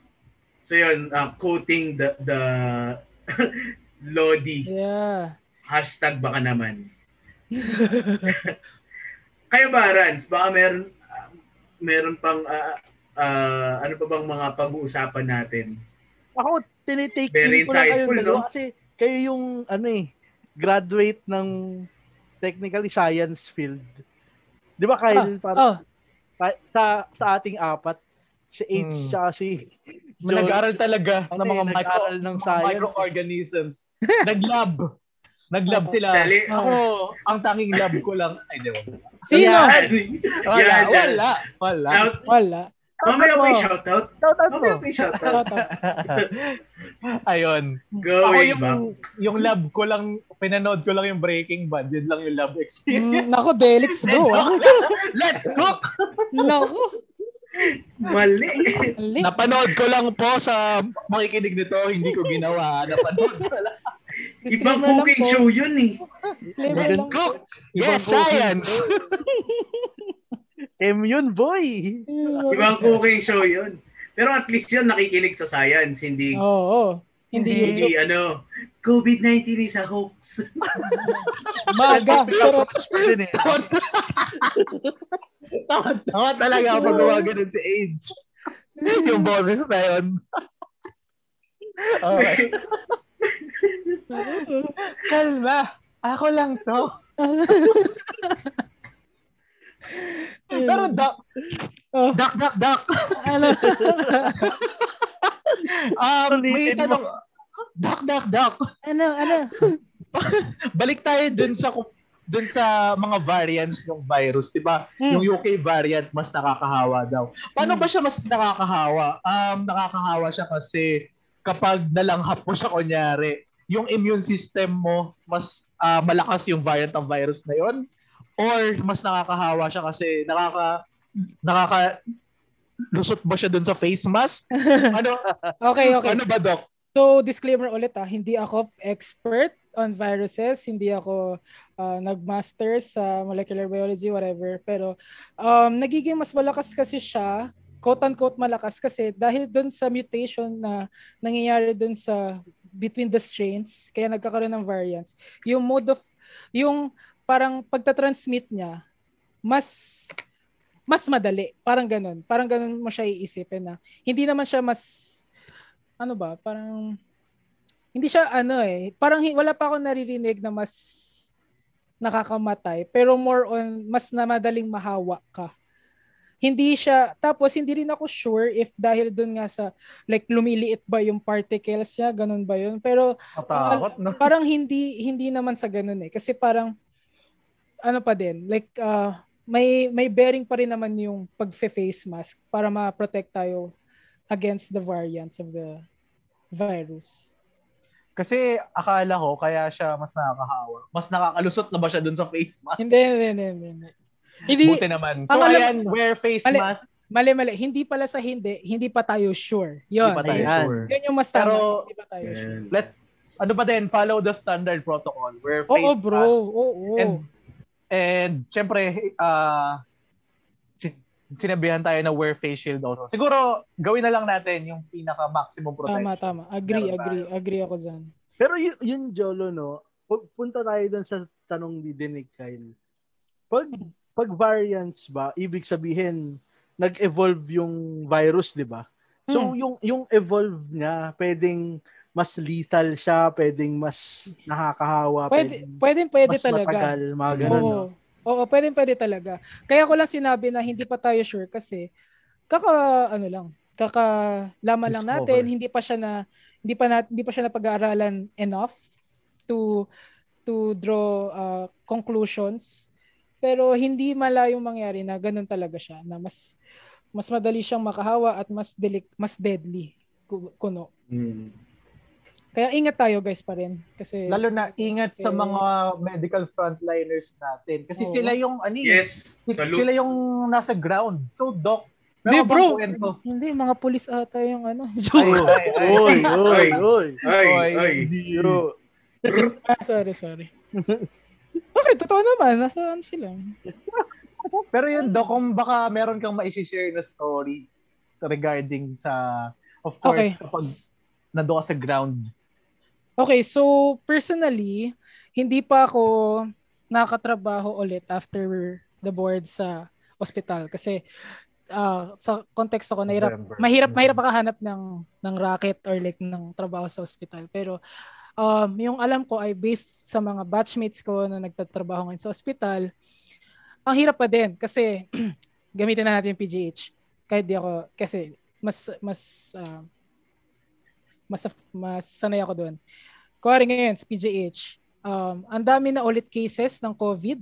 Bumabalik ulit doon sa dating surge na yung parang kakasimula pala ng pandemic na napupuno na yung wards sa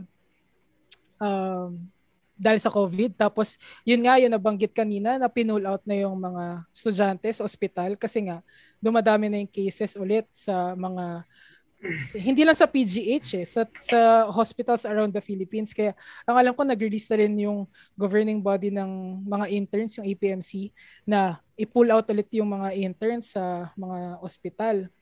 Kaya sa mga nakikinig, guys, ingat tayo kasi mas natatakot ako ngayon sa surge na to kasi parang mas ano tayo exposed tayo ngayon kasi may flights ulit.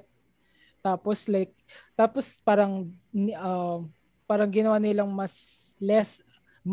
ginawa ng less lax yung requirements for the Di travel. na kailangan ng test.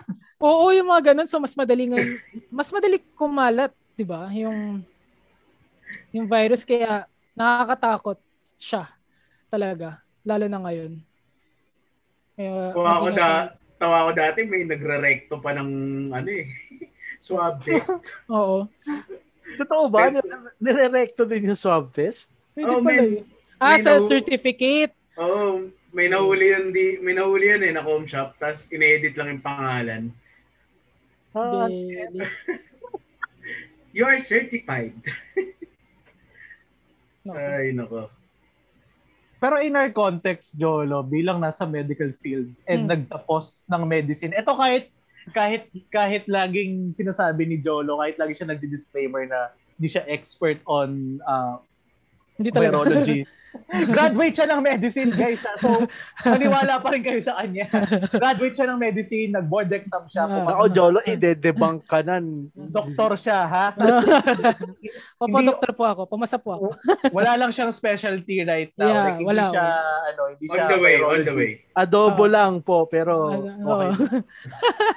Ayan. So, Jolo, kailan kaya sa tingin mo magiging normal ulit? Just like other countries. Wag na tayo lumayo. Wag na New Zealand. Kasi layo. Ang layo nun in terms of governance, in terms of the good place yun. The good place yun.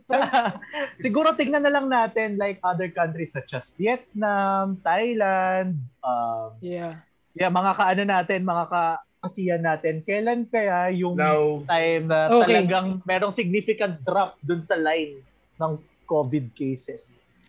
To be honest, siguro in 2 years pa. Yun yung pinakamaaga. Kasi kung titignan natin yung response ng government in terms of the vaccination and kung paano yung galawan nila. Yes, may ginagawa naman yung local governments for the rollout of the vaccines. Like nagtitrain na yung mga LGUs natin sa mga healthcare professionals natin sa mga barrio, sa mga LGUs, pag dumating na yung vaccine para mabakunahan na yung mga tao. Ang nagiging issue kasi ngayon ay yung bilis ng pagbibigay ng bakuna. Yun yung like sabihin natin, sige fine, na-train natin yung mga healthcare professionals natin for the vaccine. Pero kung wala yung vaccine, walang point yung training, di ba? So kailangan natin i-factor in yung availability ng bakuna sa Pilipinas. Tapos kung gaano siya kabilis at kung ano yung politika sa likod nun. Kasi magbabayad ba yung normal na tao? Paano yung mga walang bahay? Paano yung accessibility? Yung accessibility essentially ng vaccines. Paano yung mga nasa liblib yung mga informal settlers? Paano yung mga yan? Paano yung mga walang tirahan, yung nasa street lang, mabibigyan ba sila ng bakuna? Nasa labas sila, so kailangan din sila maprotektahan, di ba? Yun yung kailangan natin isipin. Classically, historically, hindi ganun ka-okay. Kaya ako sinasabi na baka in 2 years pa, yun na yung pinakamaaga. Kasi, hindi ganun kumbaga, may ikakaganda pa sana. Sana. Pero kung sa 2022, yung iboboto natin. Ayan. Yun nga ako papunta eh. Sabi kasi ni Jolo, 2 years pa. Jolo, unsolicited advice. Isang election season sa most crowded events sa Pilipinas. Sa laban ng Hinebra, tsaka sa iba pang events dito sa Pilipinas. Anong gagawin natin? Crowded yun. I think pwede naman yung ginawa din ng US kasi sila yung may pinaka-recent na mail vote ba ito? Oo, by mail votes. Like, kaya naman siya gawan eh. May argument ako dyan eh. Like, oo nga, kasi Pilipinas to, no? Napakadaling. Oo, kasi alam mo naman, napakadaling agawin nung physical paper. Oo. 'Di ba? ng Hello, kung sino man yun. Itong pag-uusap natin, parang na-realize ko, parang we're fucked. Google Forms na lang, no? Google Forms. Actually, I feel you. Yun din nakaka-frustrate din. Parang, Nakaka-prostate, bro. Anong gagawin natin? Parang, lalo na pag ginamit yung bakuna as a weapon for election. Ay, nako. Magulat ka pag may pabakuna, may mukha. Huh? Ba't may mukha yan? Di ba normally may mga bakuna, may mga band-aid? Oo. Yung band-aid mo, di ba? Go na go. Ay. Sorry. Men, yun yung ano kasi, kaya may mukha yun nung go na go. Pare kasi yun yung yun yung poster nung sa pet daw ituturo. Ito yun eh. Sa pet. Hindi pa nakita. Kaya yung pet nasa poster. O kaya vaccinated ka na, go run. Mga ganun. Delikado. Ay, nasa Binondo ko nung isang araw na ang daming zombie run doon. Daming runners. Isko, kung naririnig mo man to, binanggit na po talaga kita. Patanggal mo naman yung mga tarpaulin dyan. Bro. Patanggal naman po.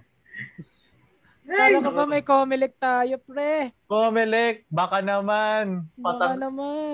Pa-actionan po yung mga nag-early campaigning. Or sige, sabihin natin na hindi yung mga specific personalities na yung nag-initiate. Yung mga quote-unquote supporters nila. Baka naman, pwede yung actionan yung mga supporters na yan, na bawal pa yan. That's bawal. Bawal yan, bro. Institutionalized. Bawal yan, Doc. Yung mga early surveys, di ba?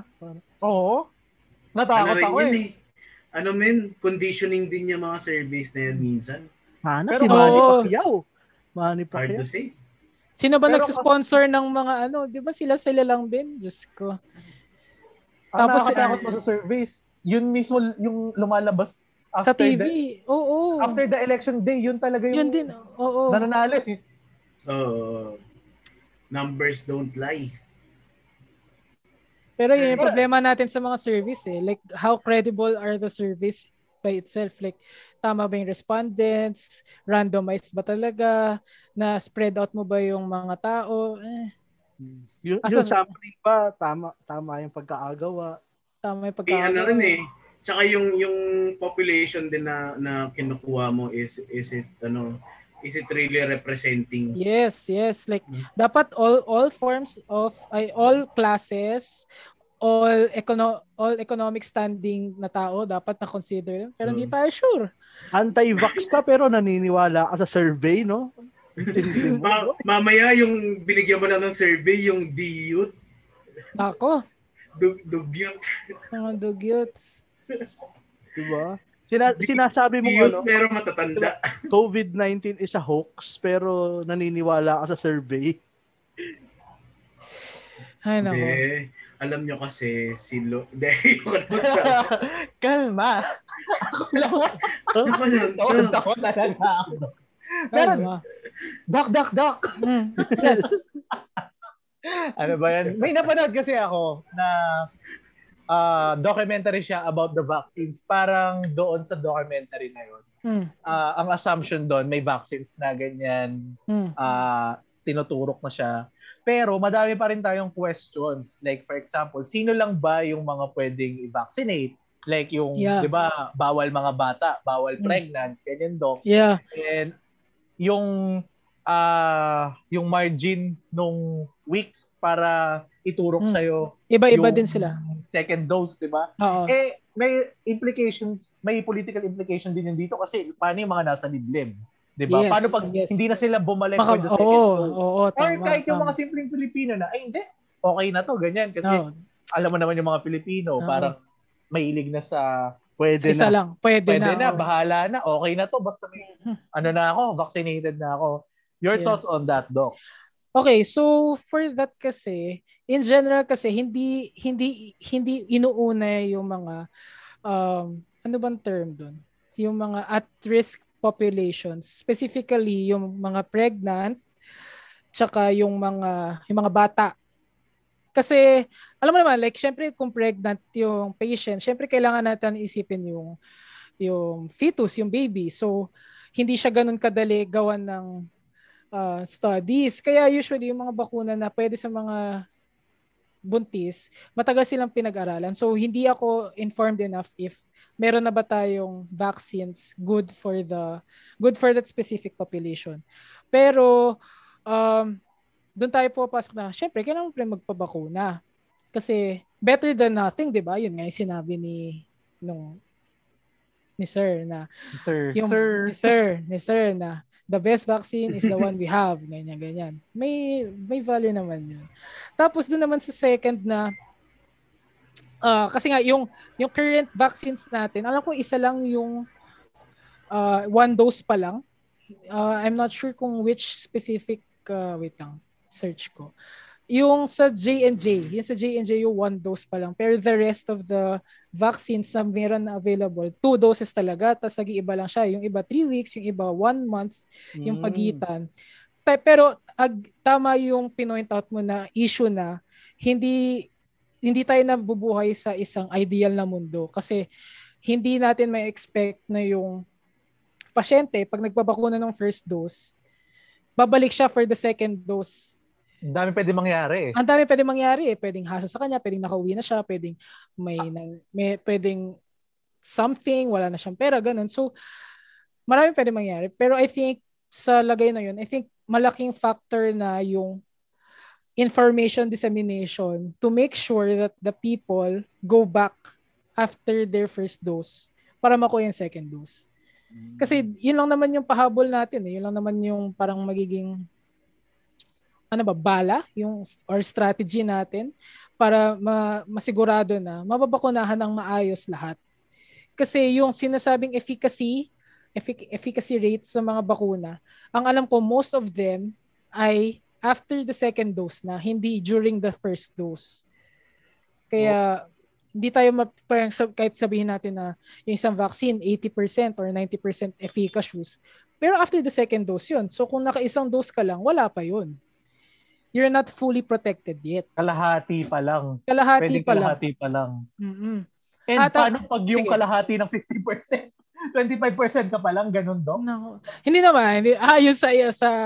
Pero ilang doses ba yung Sinovac? Kasi di ba magkaiba Dalawa. Sa Sinopharm. Yes, magkaiba. Tama pero, yes, magkaiba sila.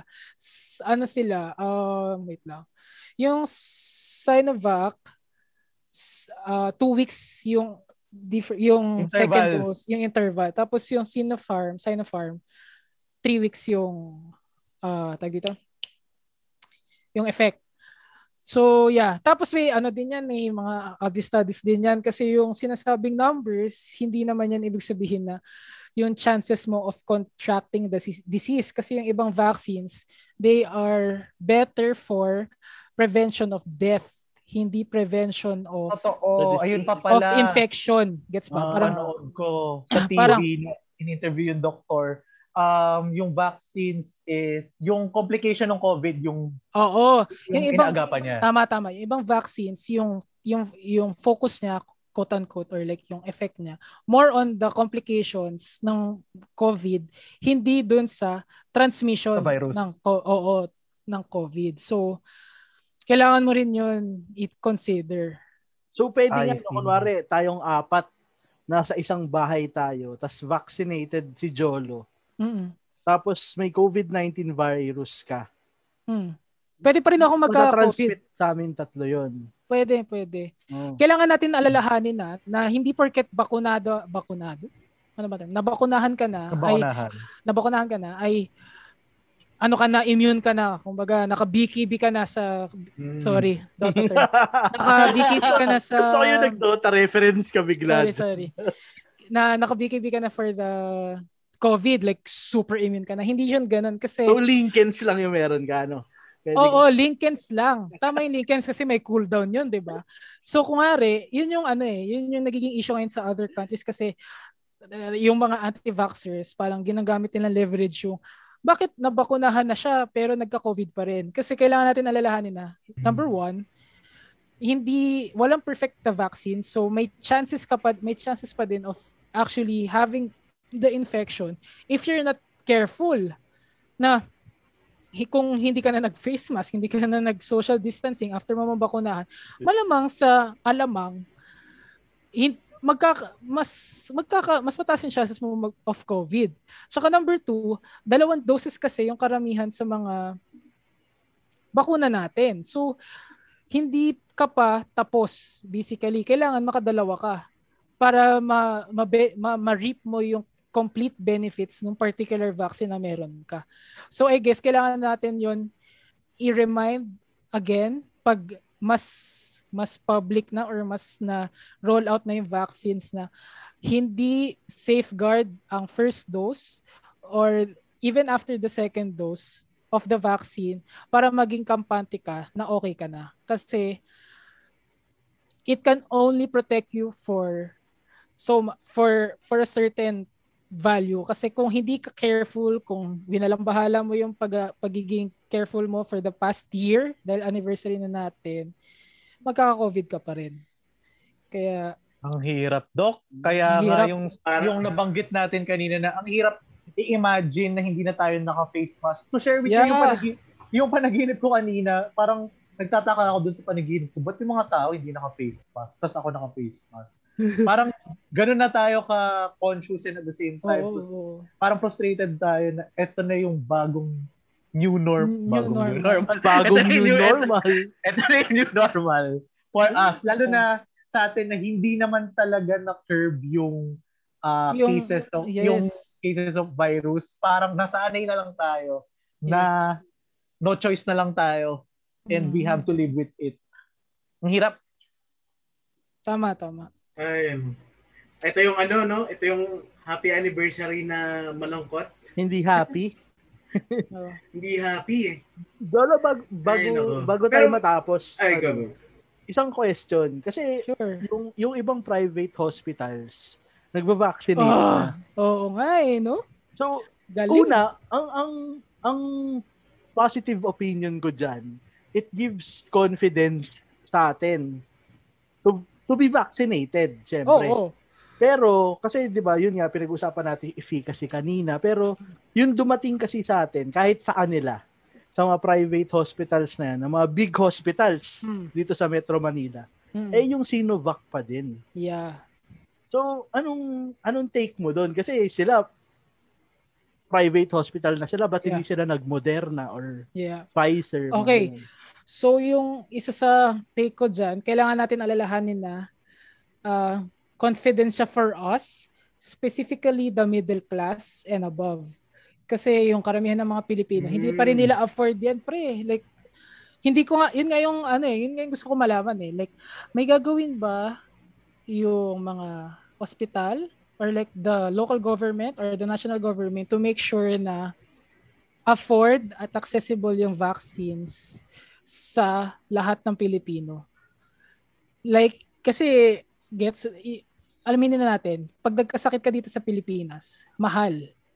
Mahal yung gamot, mahal yung magpapakonsulta. What more yung vaccines? Yung, 'di ba? Like one bankruptcy away. one bankruptcy away from death. So parang isa 'yan sa kailangan natin maging vigilant siguro or like bantayan ko paano ba yung magiging galawan natin pag may bakuna na sa mga ospital na hindi lang yung mahal, hindi lang yung mga big time private hospitals. Number 2, wala kasi ayun nga, wala tayong choice. Since Sinovac pa lang yung dumadating. At take note, ang balita ay donated pa tong mga to Hindi ito yung... Kaya nga, umutang na nga tayo ng pang-vaccine, di ba? Asa na yun? Di ba? Asa na yung 15 bill? Ay, sorry. Ay, iba yun. Iba pa yun. Ang dami nating pinapasa na bills for the funds. Pero apparently, yung mga nakuha natin ngayon, donated. So, ibig sabihin, wala tayong ginastos dyan. Unless, mali yung binabalita at gumastos pala talaga tayo. Pero, by the way things are looking, parang hindi ganun eh. Ang nakakatawa pa, merong isang BBS na sinabi, about China to na bakit daw natin inaaway. China, tingnan nyo. Ano to, way before dumating pa yung vaccine, yung Sinovac sabi daw, tignan nyo nga na kinakaibigan natin yung China. Tayo yung mga unang countries na bibigyan ng vaccines. Tapos, sana, ano na? Parang record yata yun, mga late 2020. So, parang ako, kung sasagutin ko siya ngayon, ayan yung vaccine, late tayo, nauna pa yung ibang bansa. Tayong late sa rollout na hindi naman pinag-promisan ng China. Yun ba yung best friend? Yun ba yun? BFF. Wait, sabi nga sa isang Facebook post, umamin na si Julia at si Gerald. Baka naman, aminin nyo na kung nasaan yung budget tsaka yung 15. Oops! Yun yung magic number, 1, 5, 15. Magic yun yung number, letter. Pag sahuran, sumasakit yung mata mo. Ano to? Asan na? Then, na-liquidate naman na daw, sabi nung bagong chip ng Fit. Wag na nga. Wag na. Nako. Wag na. Pero ayun, balik na lang tayo sa pinag-uusapan natin. Konting squeeze na lang ng pwede nating malaman or matutunan from Doc J. Doc J? Parang yung talaga alcohol. Oo nga. Dr. J, baka naman. Anong mapapayo mo pa, Doc, sa amin, mga normal citizens, bukod sa pag-face mask, pag-social distancing? Mga simpleng tao. Simpleng tao naman tayo lahat. Simpleng tao lang. I think, dahil marami rin ako nakakasalamuhan ng mga tao. Like, kasi sa trabaho, ganyan na, I think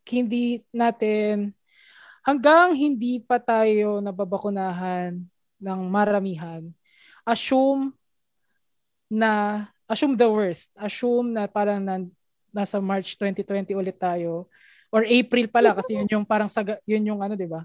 Nag-lockdown talaga. Parang kung maiiwasan talaga, wag na umano.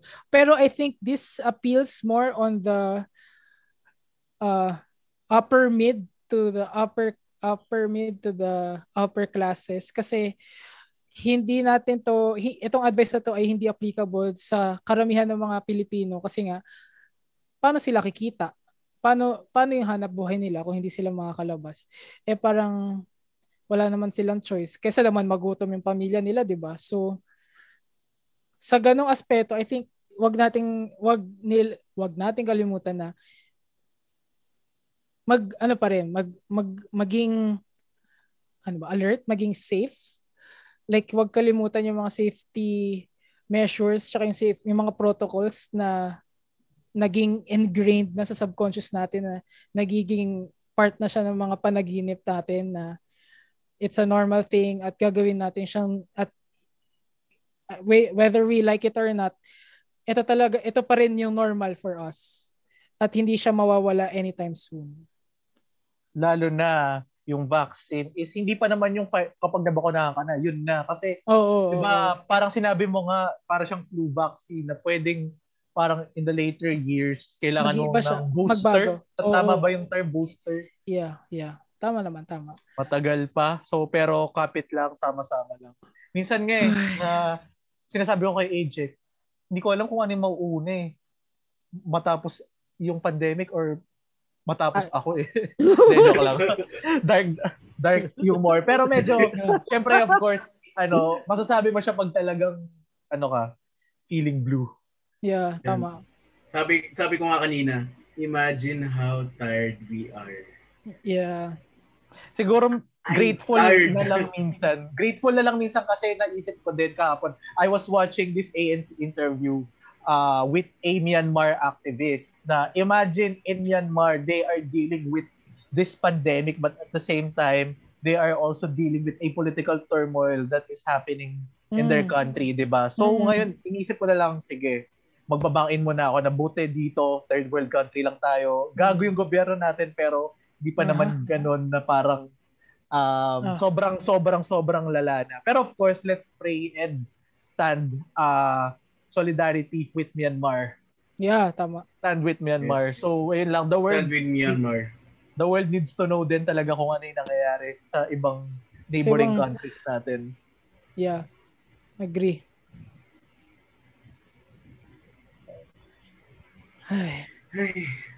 Parang lahat tayo napabuntong hininga. Hindi ko alam kasi parang isang taon na tapos ito pa rin yung vaccine yung pinag-usapan natin pero yung issues ganun pa din eh. Oh, at the first part nung discussion natin, yun at denial pa sila eh. Wait, kaya rin ayokong sinasabi yung new normal eh. Kasi definitely hindi siya new normal. New setup siguro, new yung mga nangyayari, pero it's not a new normal kasi marami nangyayari sa atin. Dati pa nangyayari itong mga disparities na to, itong mga problema na to. Kumbaga, microscope lang talaga eh, no? Oo, men. Parang dati may class issues pa rin, pero ngayon ang class issue kung sino mababakunahan, sinong merong capability na bumili ng face mask every month. Tama. Mga ganun, pero hindi talaga new normal kasi ang daming nangyayari noon pa. Imagine having na-maximize ngayon.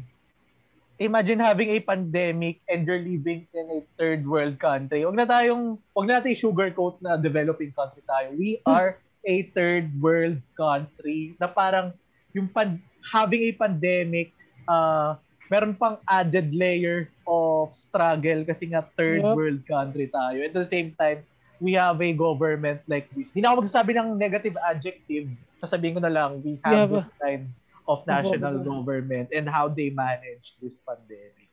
Actually, hindi nga siya, more than frustration, nakakalungkot. Kasi elementary pa tayo, third world na yung alam natin sa Pilipinas. Di ba yung definition niya? Kinorek kasi ako kasi economics major ako dati. Tapos meron akong parang kinorek yata kami, hindi na yata tamang term yun, yung third world. Developing na? Ganun na? Parang ganun. Developing and develop. Ang sarap sabihin hanggat hindi ka nakakaangat, hanggat walang progress eh. Na parang third world talaga tayo eh. Yan magawa natin. Hindi naman tayo like, kahit yung Thailand, they're having political crisis din. At least doon, makikita mo din na merong progress eh. Like, for example, in terms of, ito, malayo na sa pandemic, agriculture, tignan mo kung gaano sinusuportahan yung farmers nila in terms of rice production, transportation. Tayo pa nagturo doon, Diyos ko. Tayo pa nagturo ng rice production sa kanila. Kung gaano kaganda yung mga metro rail ng Thailand. Tapos, kung babalik tayo na konti sa pandemic, kung gaano nila hinandle kagad yung pandemic. Dito daw kasi ang argument ng mga admin supporters, hindi naman daw kasi natin, wala tayong experience daw sa ganito. Kaya parang, sino ba? Sino bang may... Meron daw like parang mga Korea, ganyan. Or, di ba dati nagkaroon ng MERS? Ng MERS ko. Nagka-SARS tayo eh. SARS. Diba? Buti pa hindi ko sinasabing yung parang sobrang pinipraise ko siya. Pero, response. Parang to be fair with President GMA that time is yung response niya sa SARS is okay. Sineryoso niya talaga eh. Proactive. With DOH Secretary Dairit, if I'm not mistaken. That's DOH Secretary Dairit. Pero yung SARS kasi kaya siya nawala kagad, Doc J, correct me if I'm wrong. Kasi symptomatic siya. Unlike COVID-19 na parang asymptomatic kaya mas madaling nakahawa. Nung natapos na or nagamot na lahat ng symptomatic that time, natapos din yung outbreak. Hanggang outbreak level lang yata siya. Hindi naman siya pandemic that time. Actually, hindi ako masyadong nakabasa about that before. Pero I think malaking factor din yung galawan ng mga affected countries kung gaano sila nag-respond dun sa threat ng SARS. Pero parang ganoon din naman ginawa nung countries na naunang natamaan ngayon for COVID. Siguro ang difference lang, natamaan din tayo. Totoo. ng COVID. Yung SARS not as much kasi na yung mga OFWs ata na galing sa hotspot na countries for the SARS na-isolate kaagad. Tayo saka hindi nila dinumb down eh. Oo. hindi dinumb down. Tayo, medyo January pa lang, medyo may threat na, pero...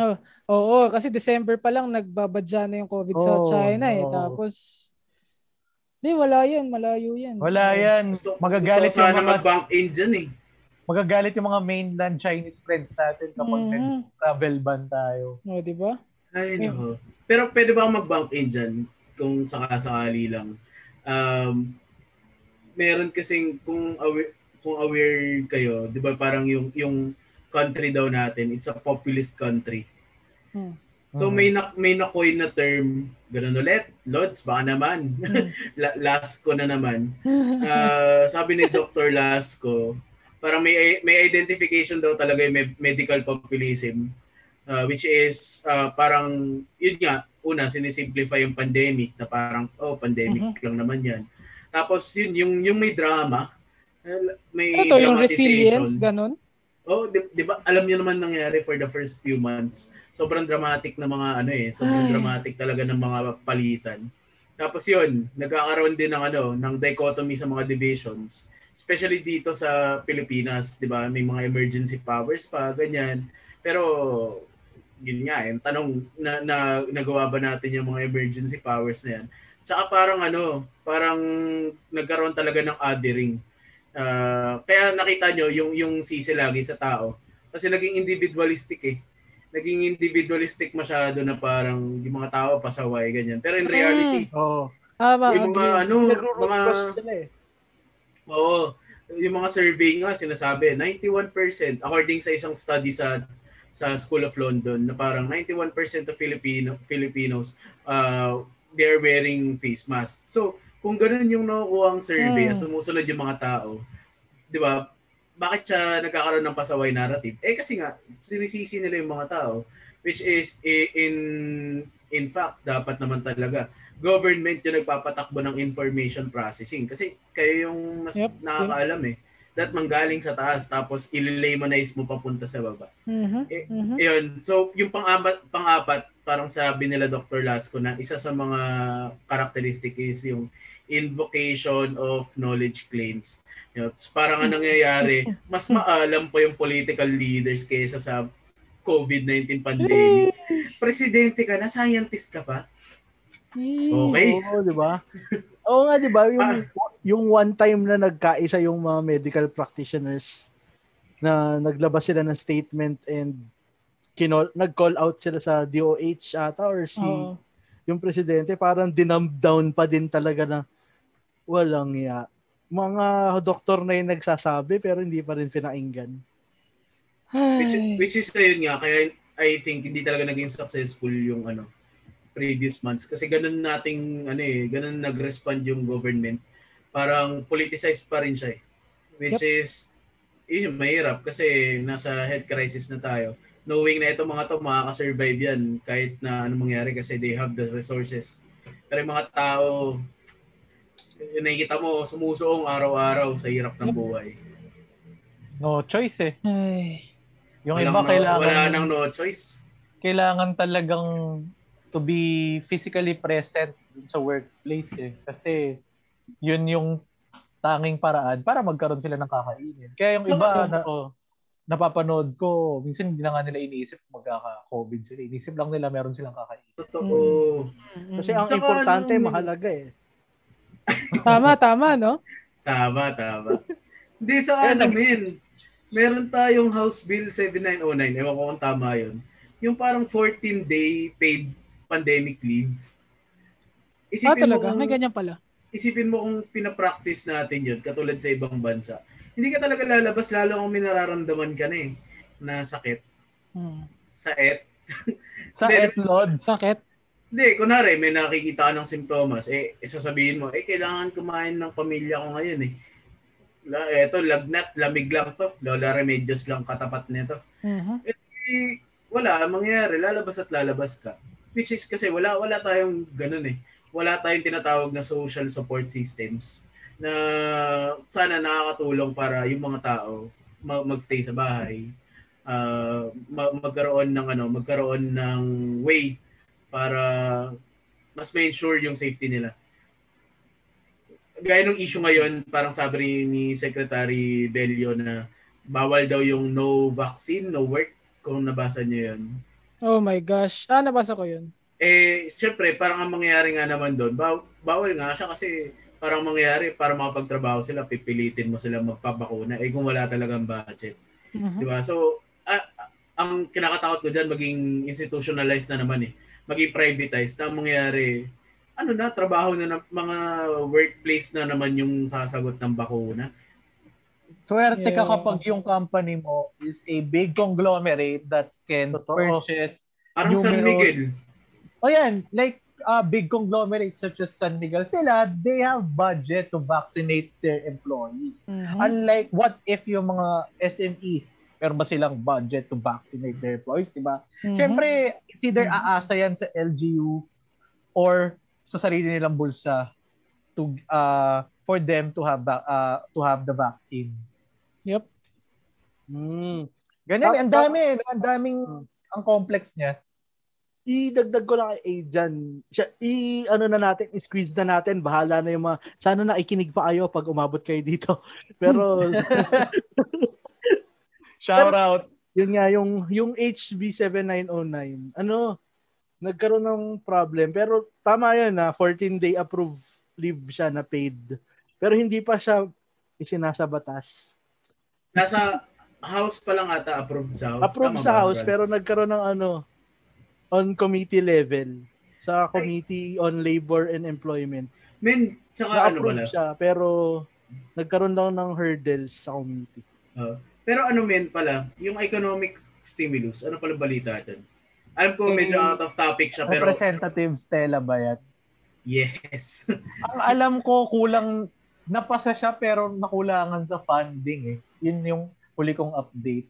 Ito yung para bigyan ng financial support yung mga SMEs. Pero yun yung huling update ko. Kung need ng financial support sa mga SMEs na nakikinig, punta po kayo sa DTI, pwede po kayo mag-apply ng loan. Tapos, yun po. Nice.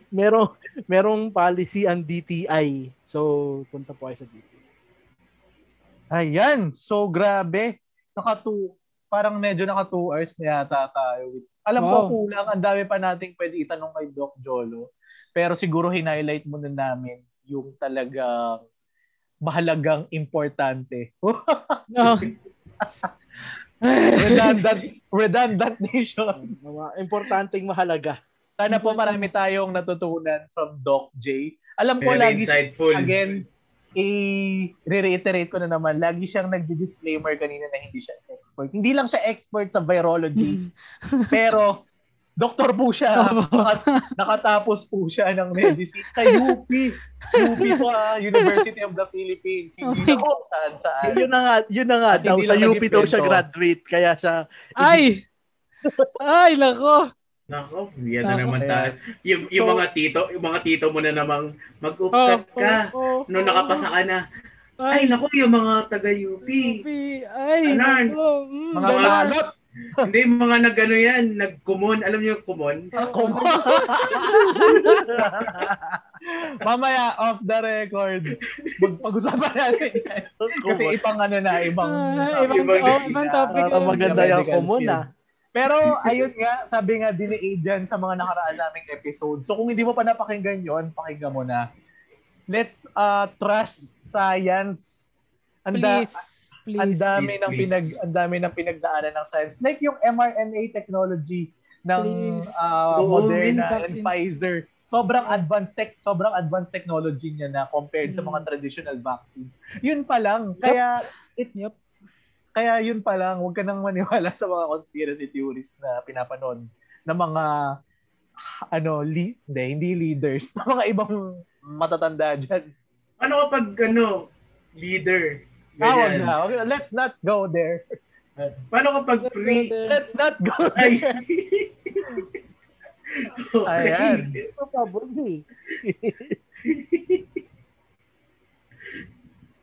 Felix. Okay. Maraming salamat.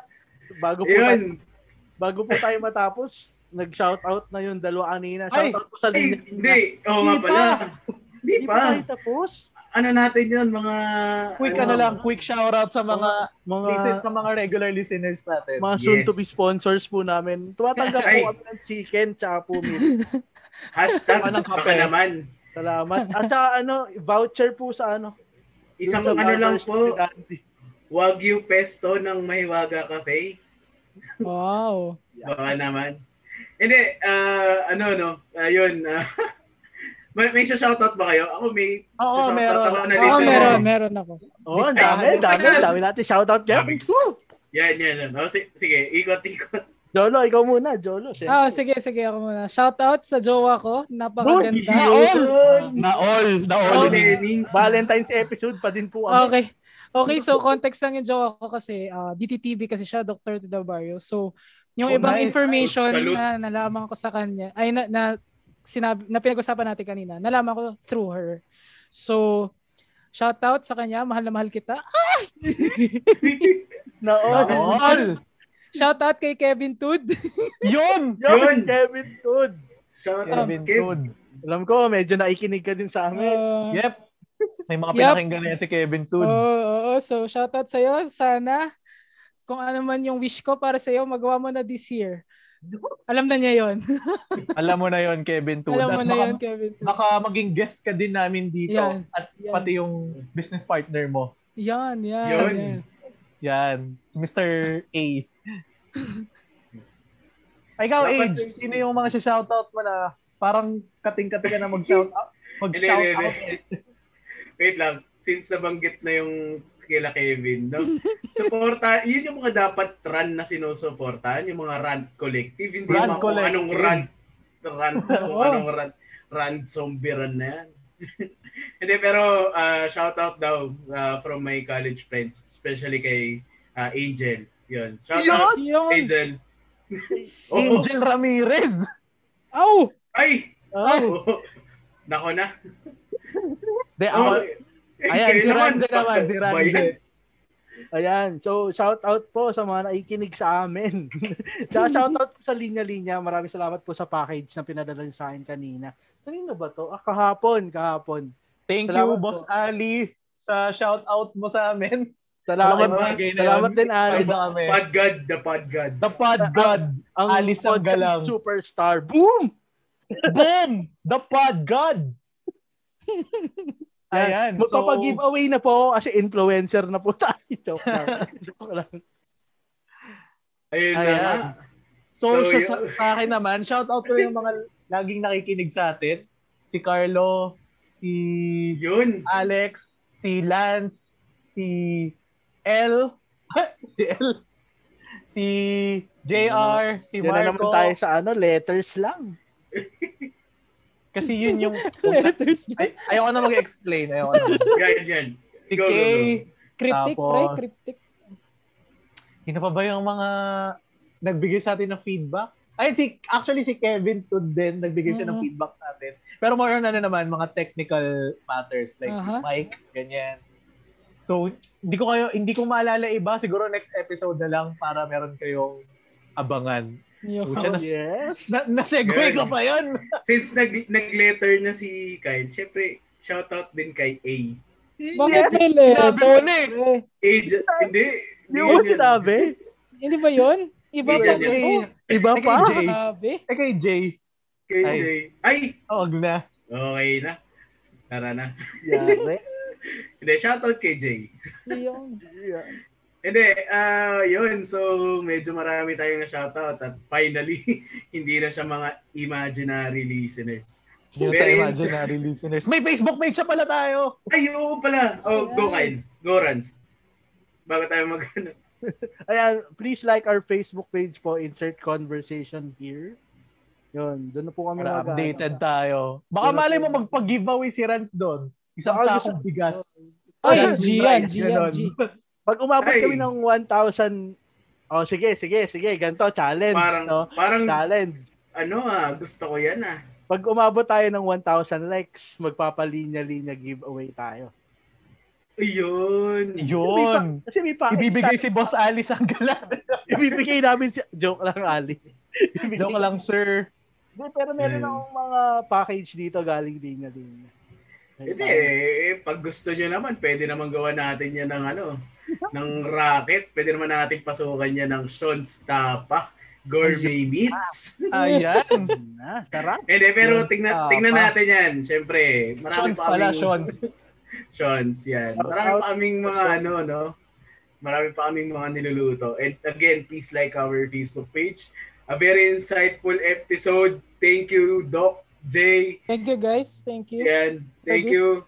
Thank you sa mga listeners namin. And guys, that's insert conversation for you. Yun. So, tuloy na natin yung mga off the record na usapan.